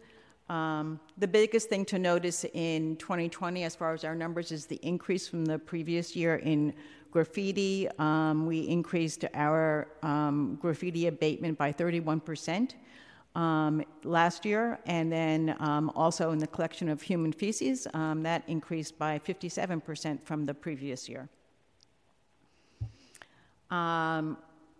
The first half of 2020-21, so from July through December, we still were contracting with the Patrol Special Police to provide a foot patrol and during the day, vehicle patrol at night. That ended December 31st, 2020. And we transitioned to community ambassadors only. This is grant funded through our Castro Cares grant. And we have unarmed community ambassadors out 7 days a week. We do work really closely with HSOC and provide a combination of outreach and support to folks on the street, and also a lot of assistance to merchants. This is our community ambassadors at work, outreach to homeless, and also just outreach and talking to passersby and people in the neighborhood. That's it. Thank you very much. If you have any questions, happy to answer. Thank you, Ms. Aiello. Appreciate it very much. And I do want to note and support that transition from police to ambassadors. I think was a positive step, and I'm glad to see that. I think so too. People really, and they're out during the day when people really are out and about and they need them.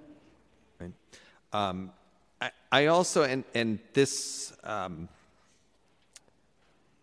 not exactly, I don't think this was a CBD sponsored thing, but I just want to make sure. The Castro merchants obviously very publicly engaged in, I don't even know how to call it, like sort of a threatened tax revolt regarding dissatisfaction with city services in the area. And I just wanted to give you an opportunity, just get clear on, sometimes it can be hard for the public to know what's the CBD. Obviously, a lot of the same folks are involved in working closely with the CBD.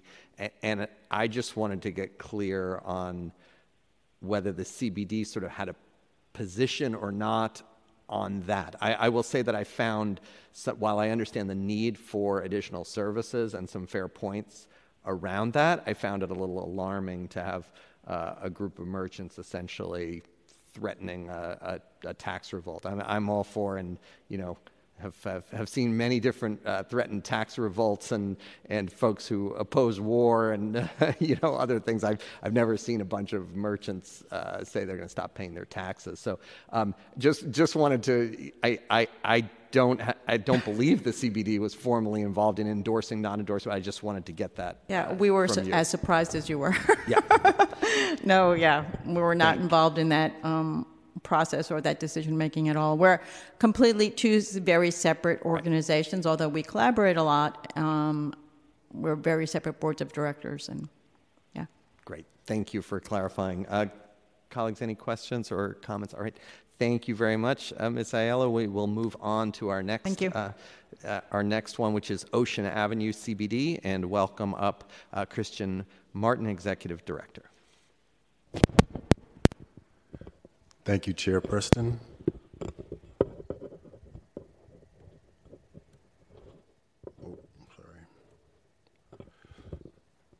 Thanks. Good morning, Supervisor Stephanie, Vice Chair Chan. My name is Christian Martin. I am the Contracted Executive Director for Ocean Avenue Association. I've been on the job for about 6 weeks. And I want to start by acknowledging the findings and recommendations from that OEWD report. And they are fair and accurate for the most part. So my challenge is addressing each one by one, and getting our house in order, and getting the CBD back on track. So I'll talk a little bit about some of the successes of the past year. And again, I was not here for most of the year, so I can't speak to this stuff with intimate detail, but if you have any questions, I'm happy to go get those afterwards. So they reviewed and updated contracts with Recology, Cleanscapes, did some work with Public Works, a new 20 mile per hour on Ocean Avenue marketing campaign was launched and initiated. And they developed and participated in a series of events to bring neighbors to Ocean Avenue.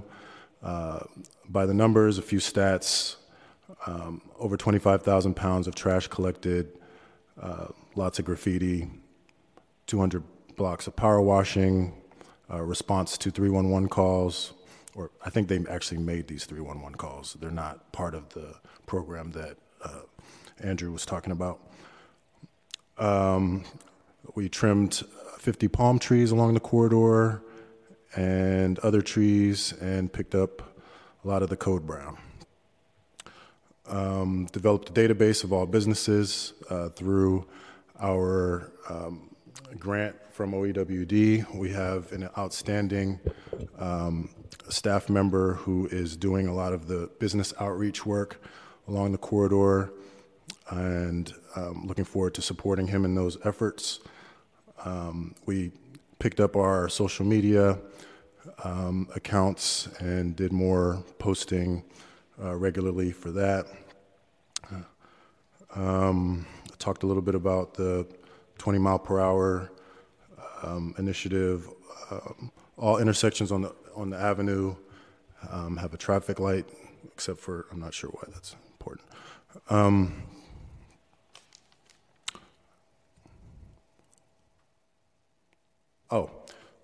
Beautification. So through a grant from Paint the Void, they added temporary artwork to a lot of the public fixtures, added holiday decorations to some of the trees, and worked with MTA to steam clean the plaza at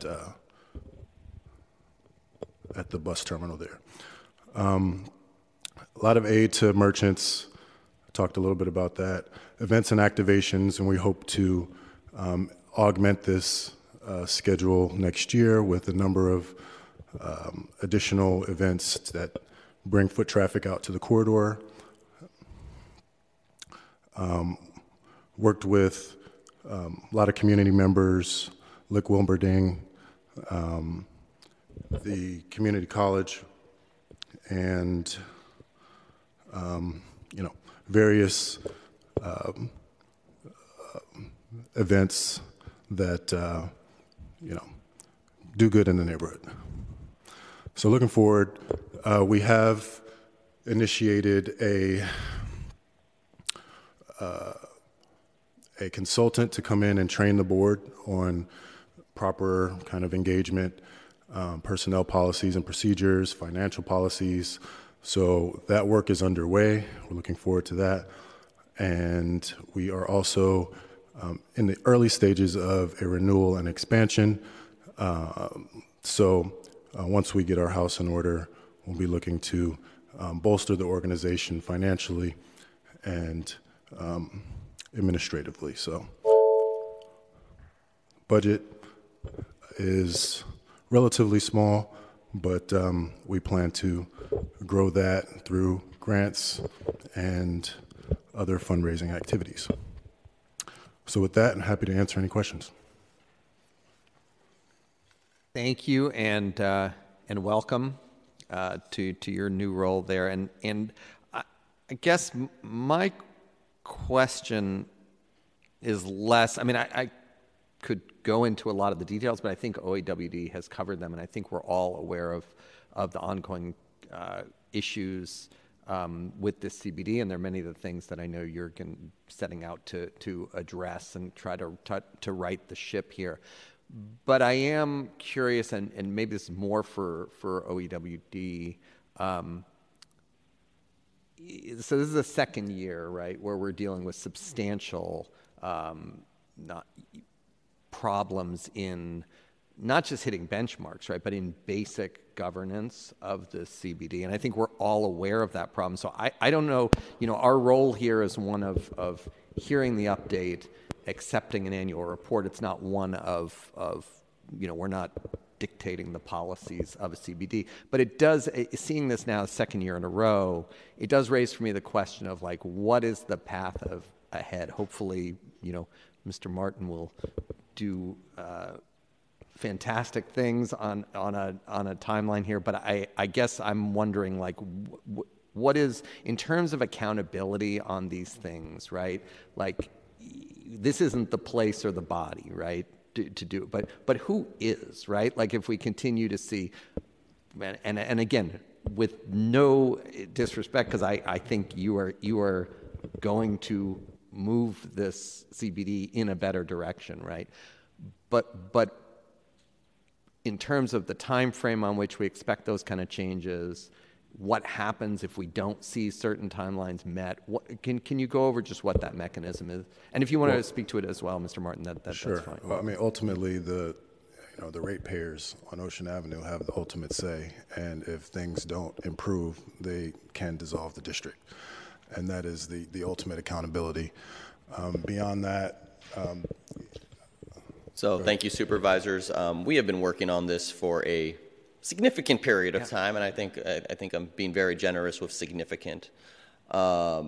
We have advised executive directors from OEWD's perspective, previous executive directors. We've advised board members on best solutions on how to right ship.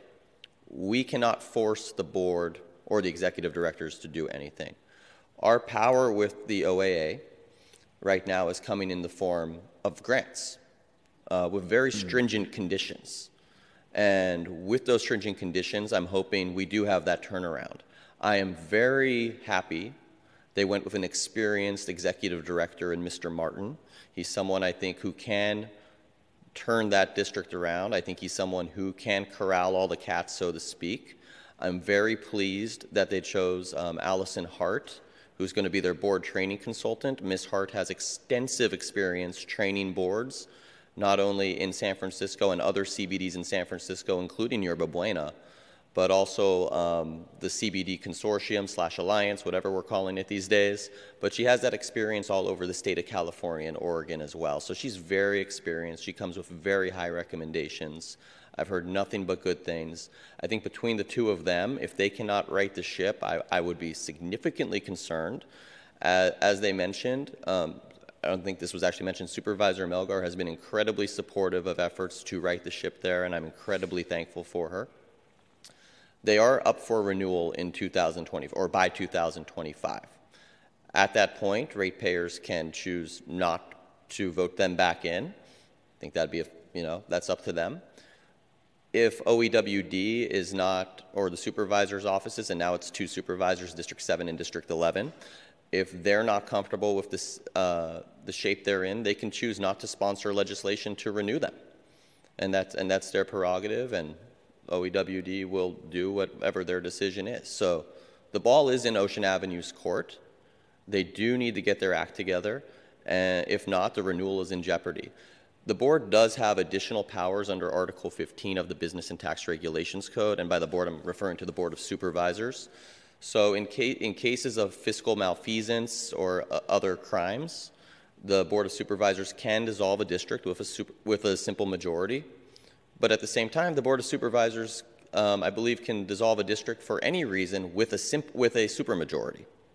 So, and that's been done before with the Top of Broadway CBD, although that was at the behest of the board of that district. So the board does have some authority here. It's not like you're completely powerless. So those are 2 options. Those are obviously very far off. The Controller's Office is currently doing an audit. Based on the results of that audit, we can also make a determination in consultation with the Controller and the City Attorney to suspend their assessment fund disbursements until they right their ship. So we do have some curative actions here. They are severe, obviously, withholding assessment funds, but those are possibilities. Thank you. Mr. Martin, yeah, I just want to add something. Go ahead. I've been directing benefit districts over 10 years. I am the director of the Soma West Community Benefit District, which is the largest district in the city. We have outstanding support in our community. I'm on the board of the California Downtown Association, the board of the International Downtown Association. So I plan to bring all this experience and best practices to OAA. And, I just ask that you give me a few months to get things in order. Thank you for taking this on, and we definitely wish you the best of luck. I want to thank Mr. Corgus for the overview of just how where the potential points are if there are ongoing problems. And I know the supervisor's offices are involved. I think one thing I do want to suggest, and this does not necessarily have to be to this committee, but some kind of status report, maybe 4 or 6 months, and whatever amount of time you need to get some of these things moving. I think that can be with the supervisors directly. I don't want to put more work on their plate, but I know there are ongoing communications with the supervisors' offices anyway, but I think that's particularly important. Happy to do that. Yeah, as these CBDs come before the committee, there's obviously a great deal of deference to the district. Happy to do that. Yeah. Thank you, Supervisor. Thank you very much. Vice Chair Chan. Thank you, Chair Preston. I think, Mr. Martin, you mentioned a little bit, give you a few months, and I'm just out of curiosity, in just looking at the findings and the recommendations from OEWD, it seems to be it's really board leadership development, and it's sort of organizing your financial structures and documentation. What is, from your professional experience, how long is it going to take you? I mean, before we know it, you're probably going to come back in a year. And I have to be honest, and because of this change of leadership, and I'm in support of, and I know it is really just us accepting your annual report, but I am just not in a position in the events that this is the second time, at least, for when I'm in this role to vote in the support and approve this annual report. I think that there got to be some stance that this board also take at some point to send a message to the board, get your act together. Otherwise, we will not be, or at least I will not be in support of the annual report and accepting it with recommendation. So, what is your strategy? How long do you think it's going to take before this year ends? Great question, and it's understood. So I think currently we've engaged the consultant that's advising the board on proper kind of roles and responsibilities. That process shouldn't take longer than a month or two.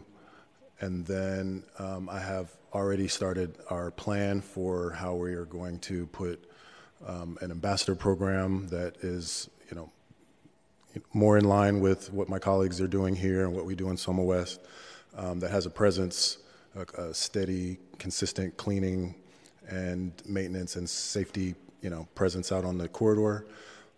That should take another month or so tops. And then planning the kind of schedule of events and marketing that, highlights the district. That shouldn't take that long either. So Q1 of next year, we should have things pointed in the right direction.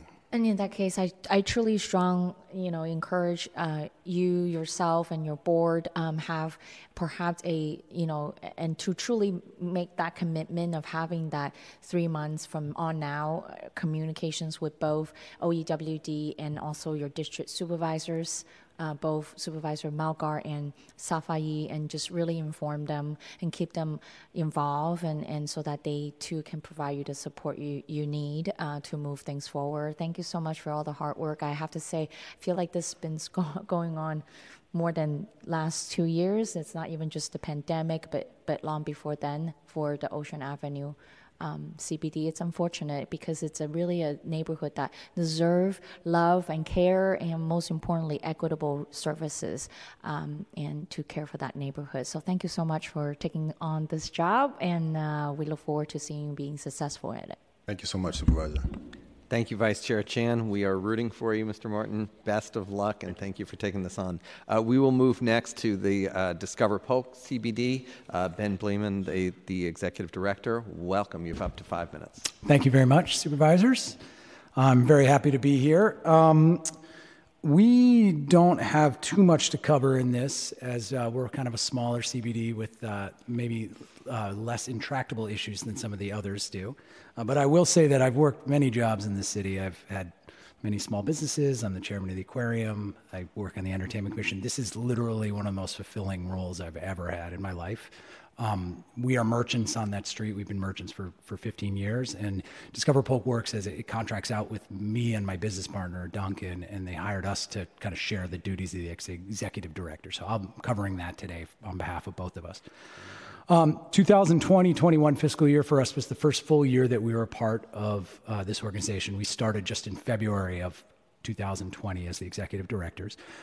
Previous to us, there had been a time of great transition in the CBD. It was brand new. And so 2020-21 really for us was a year of kind of getting our feet underneath us, but also coming into our own in many ways. We're a smaller CBD, just about 5 blocks and really only Van Ness and Polk Street, and only in most parts just half of the side of Van Ness.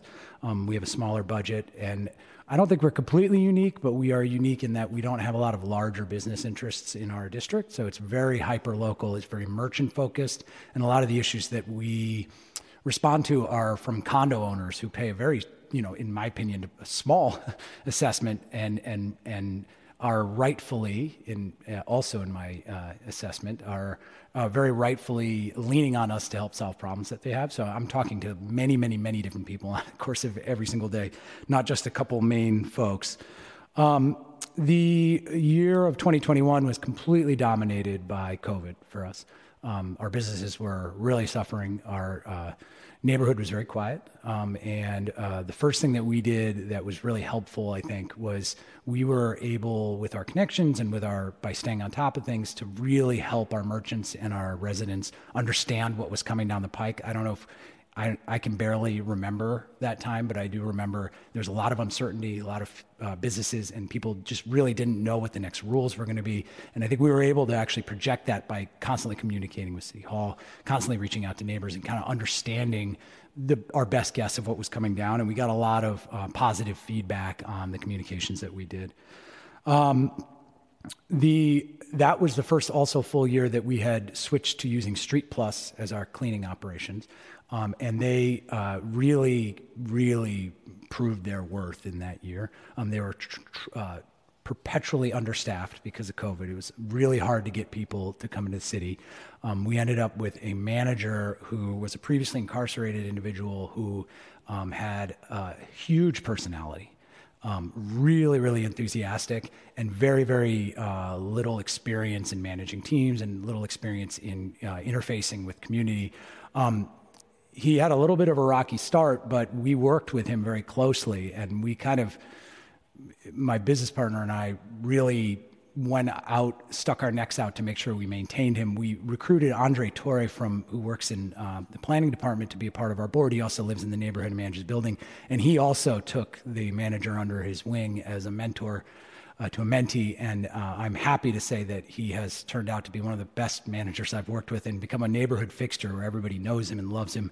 And he brought on a team to work underneath him of friends of his actually from his recovery program, which he's very public about. And they've just been doing an absolutely fantastic job. And in 2021, they were understaffed, yet they still met all the benchmarks, especially in steam cleaning and sidewalk cleaning, which was quite a feat. And it led to an increase in money for all of them.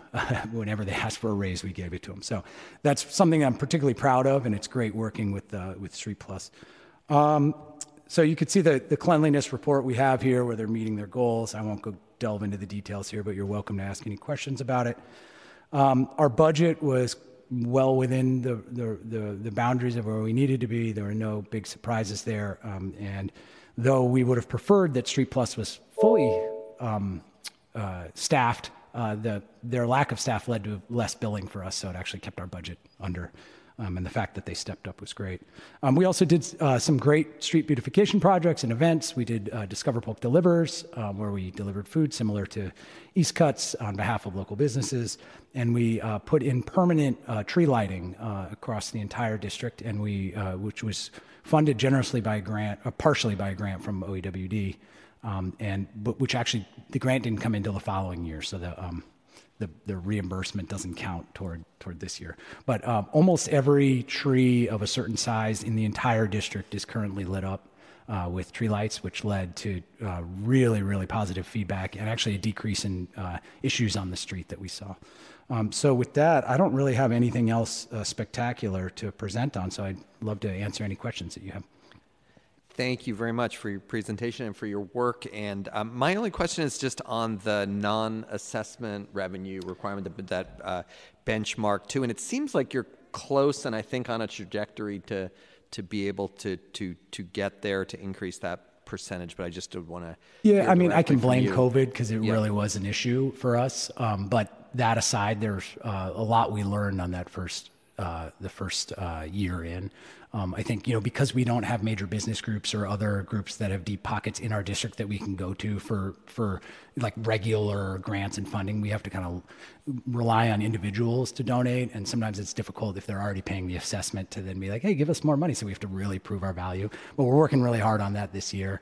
We also have, one of our larger tenants, not huge, but larger, is some of the Academy of Art University has some buildings in our district, and I am in active conversations with them about setting up a yearly grant program that kind of mixes art, public art, not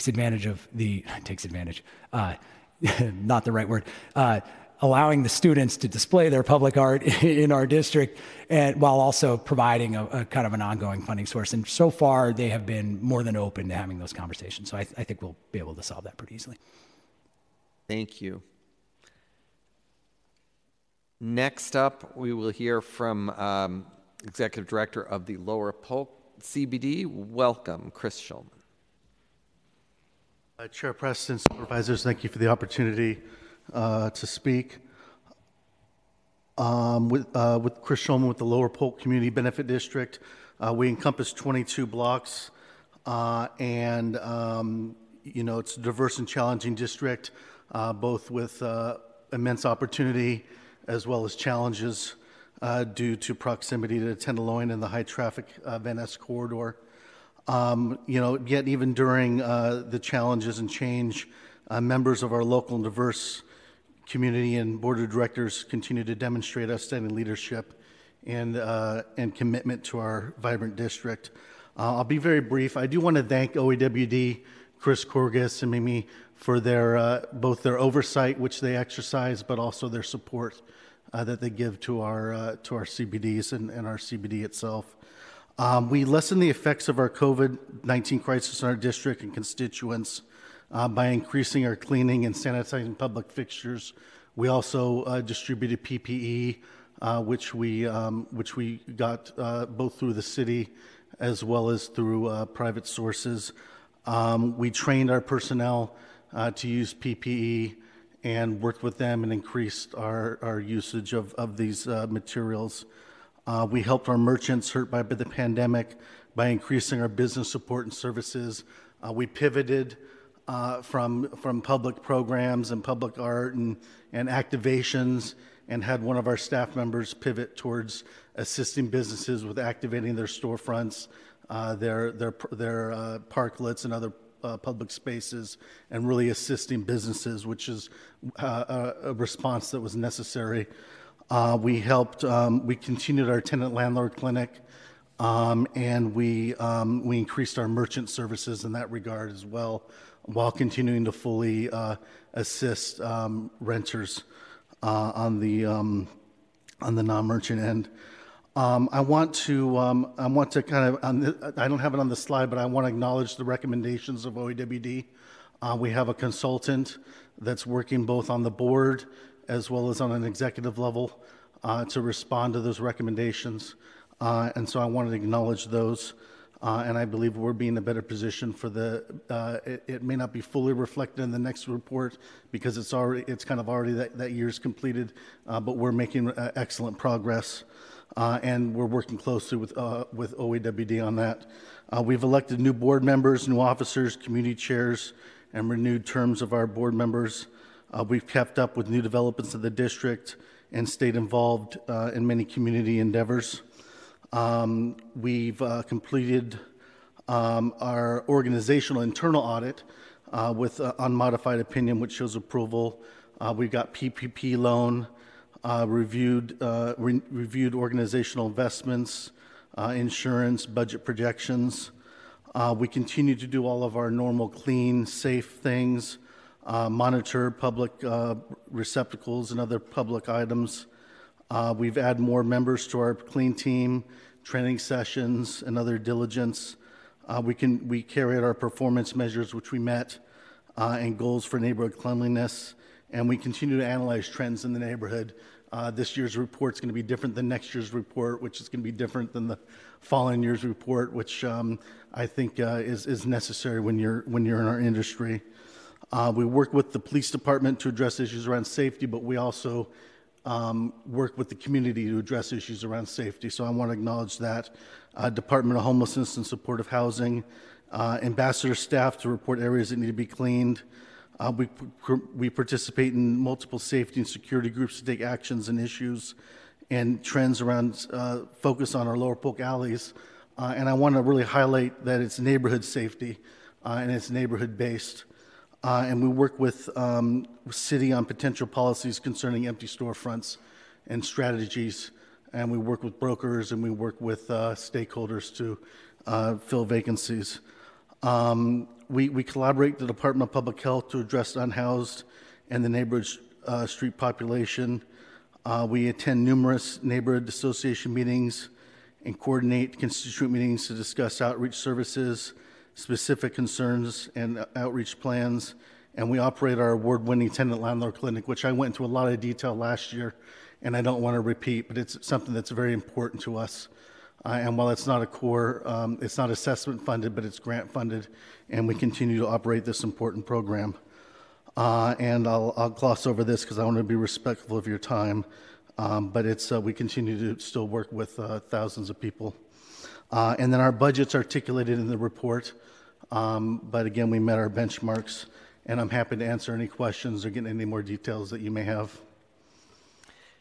Thank you, Mr. Schulman, and I want to thank you, as I did last year, just around the tenant landlord clinic work. And I know, I just want to recognize that is unusual work for a CBD. In many ways, CBDs generally are not structured. The structure of them doesn't lend themselves to elevating the concerns of the housing stability issues that renters in neighborhoods are facing. It's been really remarkable to see that work, the commitment of the CBD and your leadership in continuing that work. So I want to commend you for that. On the governance, the board engagement and compliance, Brown Act compliance, agenda setting, all that kind of stuff, I understand you've addressed the plans there. Can you just give us what is the status? Is there a consultant currently retained who's assisting with that? We have a consultant currently retained. They've been working with the organization. Up until a couple months ago, they were primarily working on an executive level. But we've over the last couple of months have engaged the board more and more. We've spent the last couple of months building up the board from kind of having a quorum to actually having more than quorum and being almost a full board. And now that we have almost a full board set, now we're doing board training and governance training and kind of getting the board really in a good situation moving forward. Getting them fully trained on fiduciary responsibilities and all the proper governance and what their responsibilities and how to operate. We didn't have. It's tough to engage. We've had challenges over the years just getting a fully engaged board, and they've kind of. Getting quorum and things like that, but we're really addressing that. And then our consultant is working on an executive level, and we're doing some other things to address staffing, like exploring contracting out staff, so that because right now our staff is internal for cleaning and safety, which is a resource issue for staff in my time, and we're working on contracting that out so there's more staff time for administrative and governance. Thank you very much. And I do want to go ahead and, Madam Clerk, if you could add me as a co-sponsor in this item. Is currently it's Supervisor Peskins, but we have a little part, the southernmost edge of this community benefit. Yes, and I want to thank you for your engagement. We've done walks, and your aides have been engaged with us, and I want to thank you for that. Looking forward to continuing to work together, and yeah, please add me as a co-sponsor. And that is it in terms of my questions. Looks like same from colleagues, so thank you. Thank you, supervisors. And we have reached the end of the list and the time for public comment. So, Madam Clerk, let's open this for public comment. And I do want to remind those giving public comment that we are hearing a number of agenda items and community benefits districts together. So to make your public comment as effective as possible, it would be great if you could tell us which of the districts you're talking about when you give your public comment. Madam Clerk. Thank you, Mr. Chair. Are there any members of the public who would like to make public comment on items number 4 through 10? Please line up to your right. Remote public comment members, please press *3 to be added to the queue. For those already on hold, please continue to wait until the system indicates you've been unmuted. We have no in-person public comment. Oh, apologies, we do have one.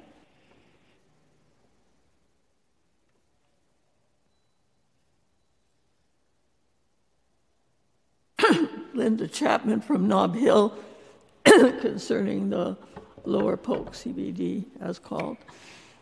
You know, one of your colleagues proposed having an IG office, and I can only say that, you know, Lower Polk Neighbors, Lower Polk Neighborhood Association, the years of horror in my neighborhood, like having the mafia take over, and nowhere to go, you know? I mean, you sit here, what are you able to do about these kinds of things, you know? Citizens, residents have nowhere to go when people like Chris Schulman and the former iteration of Lower Polk Neighbors turned our neighborhood into a nightlife and vice district. And only because David Villalobos helped me and a resident manager get the attention of Chief Sir were we able to begin to turn it around. You know? I mean, that was that iteration. Now we have this iteration of Lower Polk neighbors. And when somebody says to them, when I say to them, well, what you're doing here is illegal. You know, you cannot get money from developers and project sponsors and stuff like that who are your members and you're a nonprofit. Oh, it's all right. The money goes to the CBD, right? Now, we're not talking about small amounts of money now either.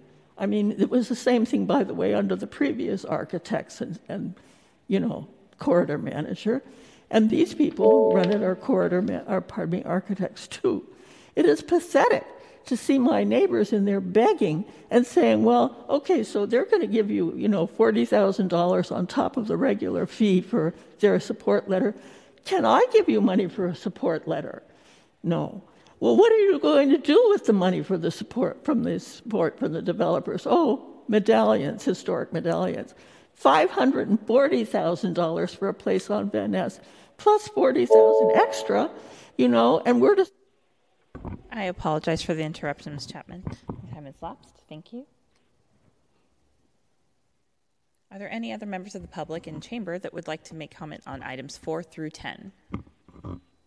Seeing no other speakers, there are currently 0 callers in the queue. Thank you. Public comment on these items is now closed. I want to thank everyone who took the time to present today and for all the work that's subject to these reports. I'd like to move to send these resolutions, that's items 4 through 10, to the full board with positive recommendation. Madam Clerk, please call the roll. Thank you. On that motion, Vice Chair Chan. Chan, aye. Member Stefani. Stefani, aye. Chair Preston. Aye. Preston, aye. There are 3 ayes. Thank you. The motion passes. And let's go ahead and call the closed session items, please. Today's litigation agenda is comprised of items 11 through 17, which include various ordinances and resolutions regarding settlements for lawsuits and unlitigated claims. Members of the public who wish to provide public comment on this item should call 415-655-0001. When prompted, please enter meeting ID 2498-111-6218, then press pound and pound again. If you haven't already done so, please dial *3 to line up to speak. The system prompt will indicate that you have raised your hand. Please wait until the system indicates that you have been unmuted, and you may begin your comments when we go to public comment. Are there any members of the public who would like to make public comment for item numbers 11 through 17? Please line up to your right. Remote public call-in members, please press *3 to be added to the queue. For those already on hold, please continue to wait until the system indicates you have been unmuted. Okay, we have no in-chamber public comment. We'll go to the phone line. There are currently 0 callers in the queue. Thank you. Public comment on these items is now closed. Motion to convene in closed session. Madam Clerk, please call the roll. To convene in closed session, Vice Chair Chan. Aye. Chan, aye. Member Stefani. Stefani, aye. Chair Preston. Aye. Preston, aye. There are 3 ayes. Thank you. The motion passes, and we will now convene in closed session.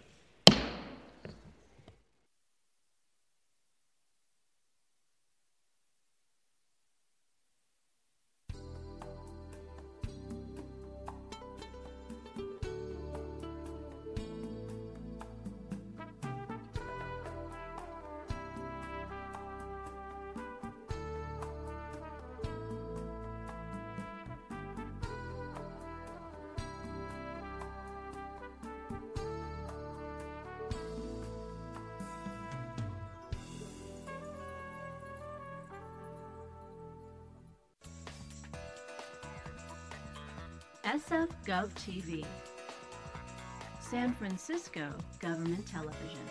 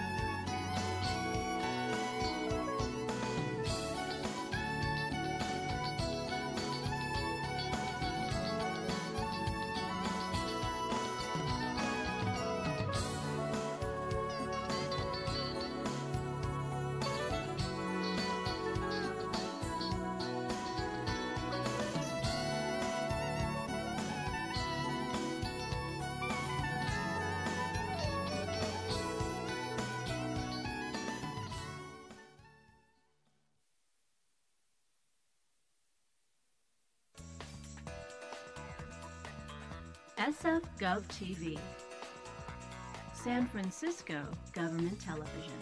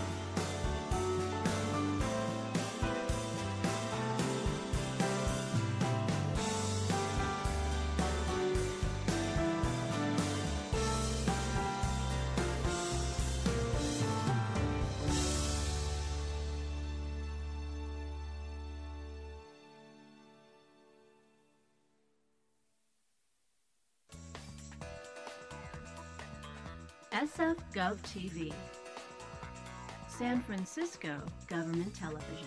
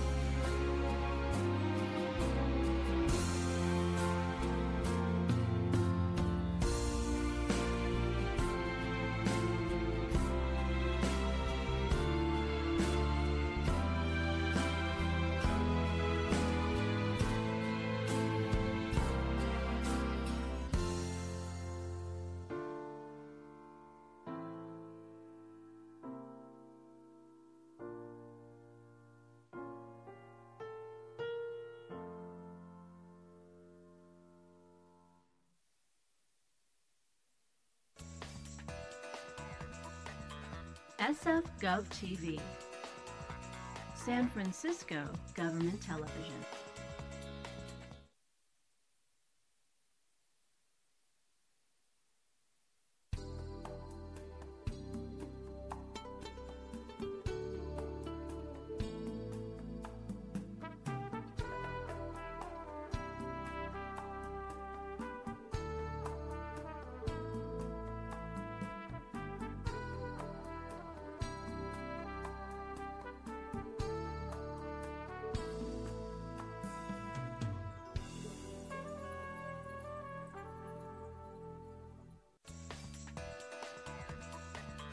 SF Gov TV, San Francisco Government Television.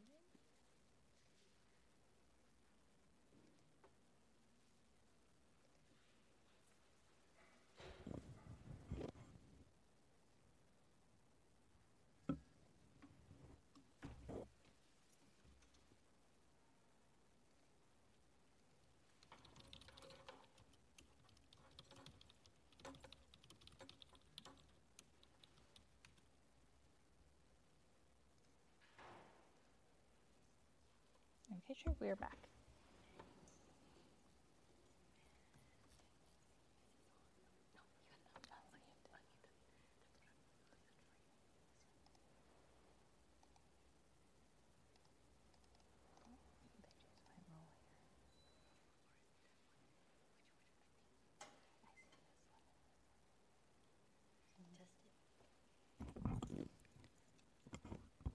IT, can you please confirm that you can hear the chamber?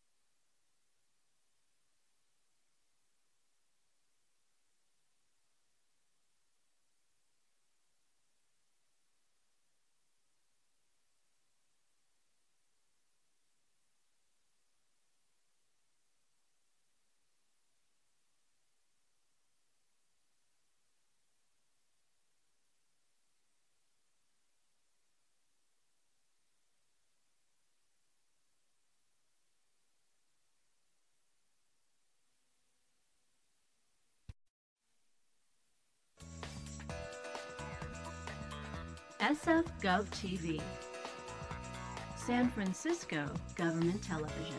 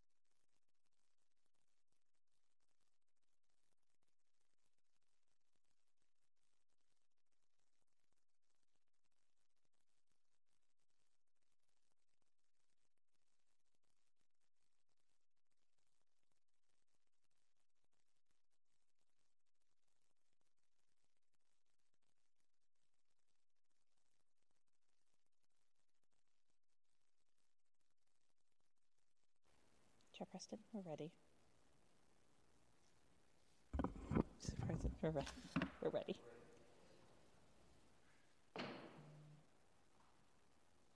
We're now back in open session. Thank you for your patience while we were away. Madam Clerk, please report on the closed session deliberations. Today in closed session, the committee voted unanimously to recommend items 11 to 15 and item 17 to the full board with a positive recommendation, and continue item 16 to the Government Audit and Oversight Committee meeting of December 1st, 2022. Thank you, Madam Clerk. I'd like to move to not disclose the closed session discussions. Please call the roll. On that motion, Vice Chair Chan. Aye. Chan, aye. Member Stefani. Aye. Stefani, aye. Chair Preston. Aye. Preston, aye. There are 3 ayes. Thank you. That motion passes. And is there any further business, Madam Clerk? There's no further business. Thank you, and special thanks to Supervisor Stefani for sitting in on our long GAO hearing today. We appreciate it, and we are adjourned.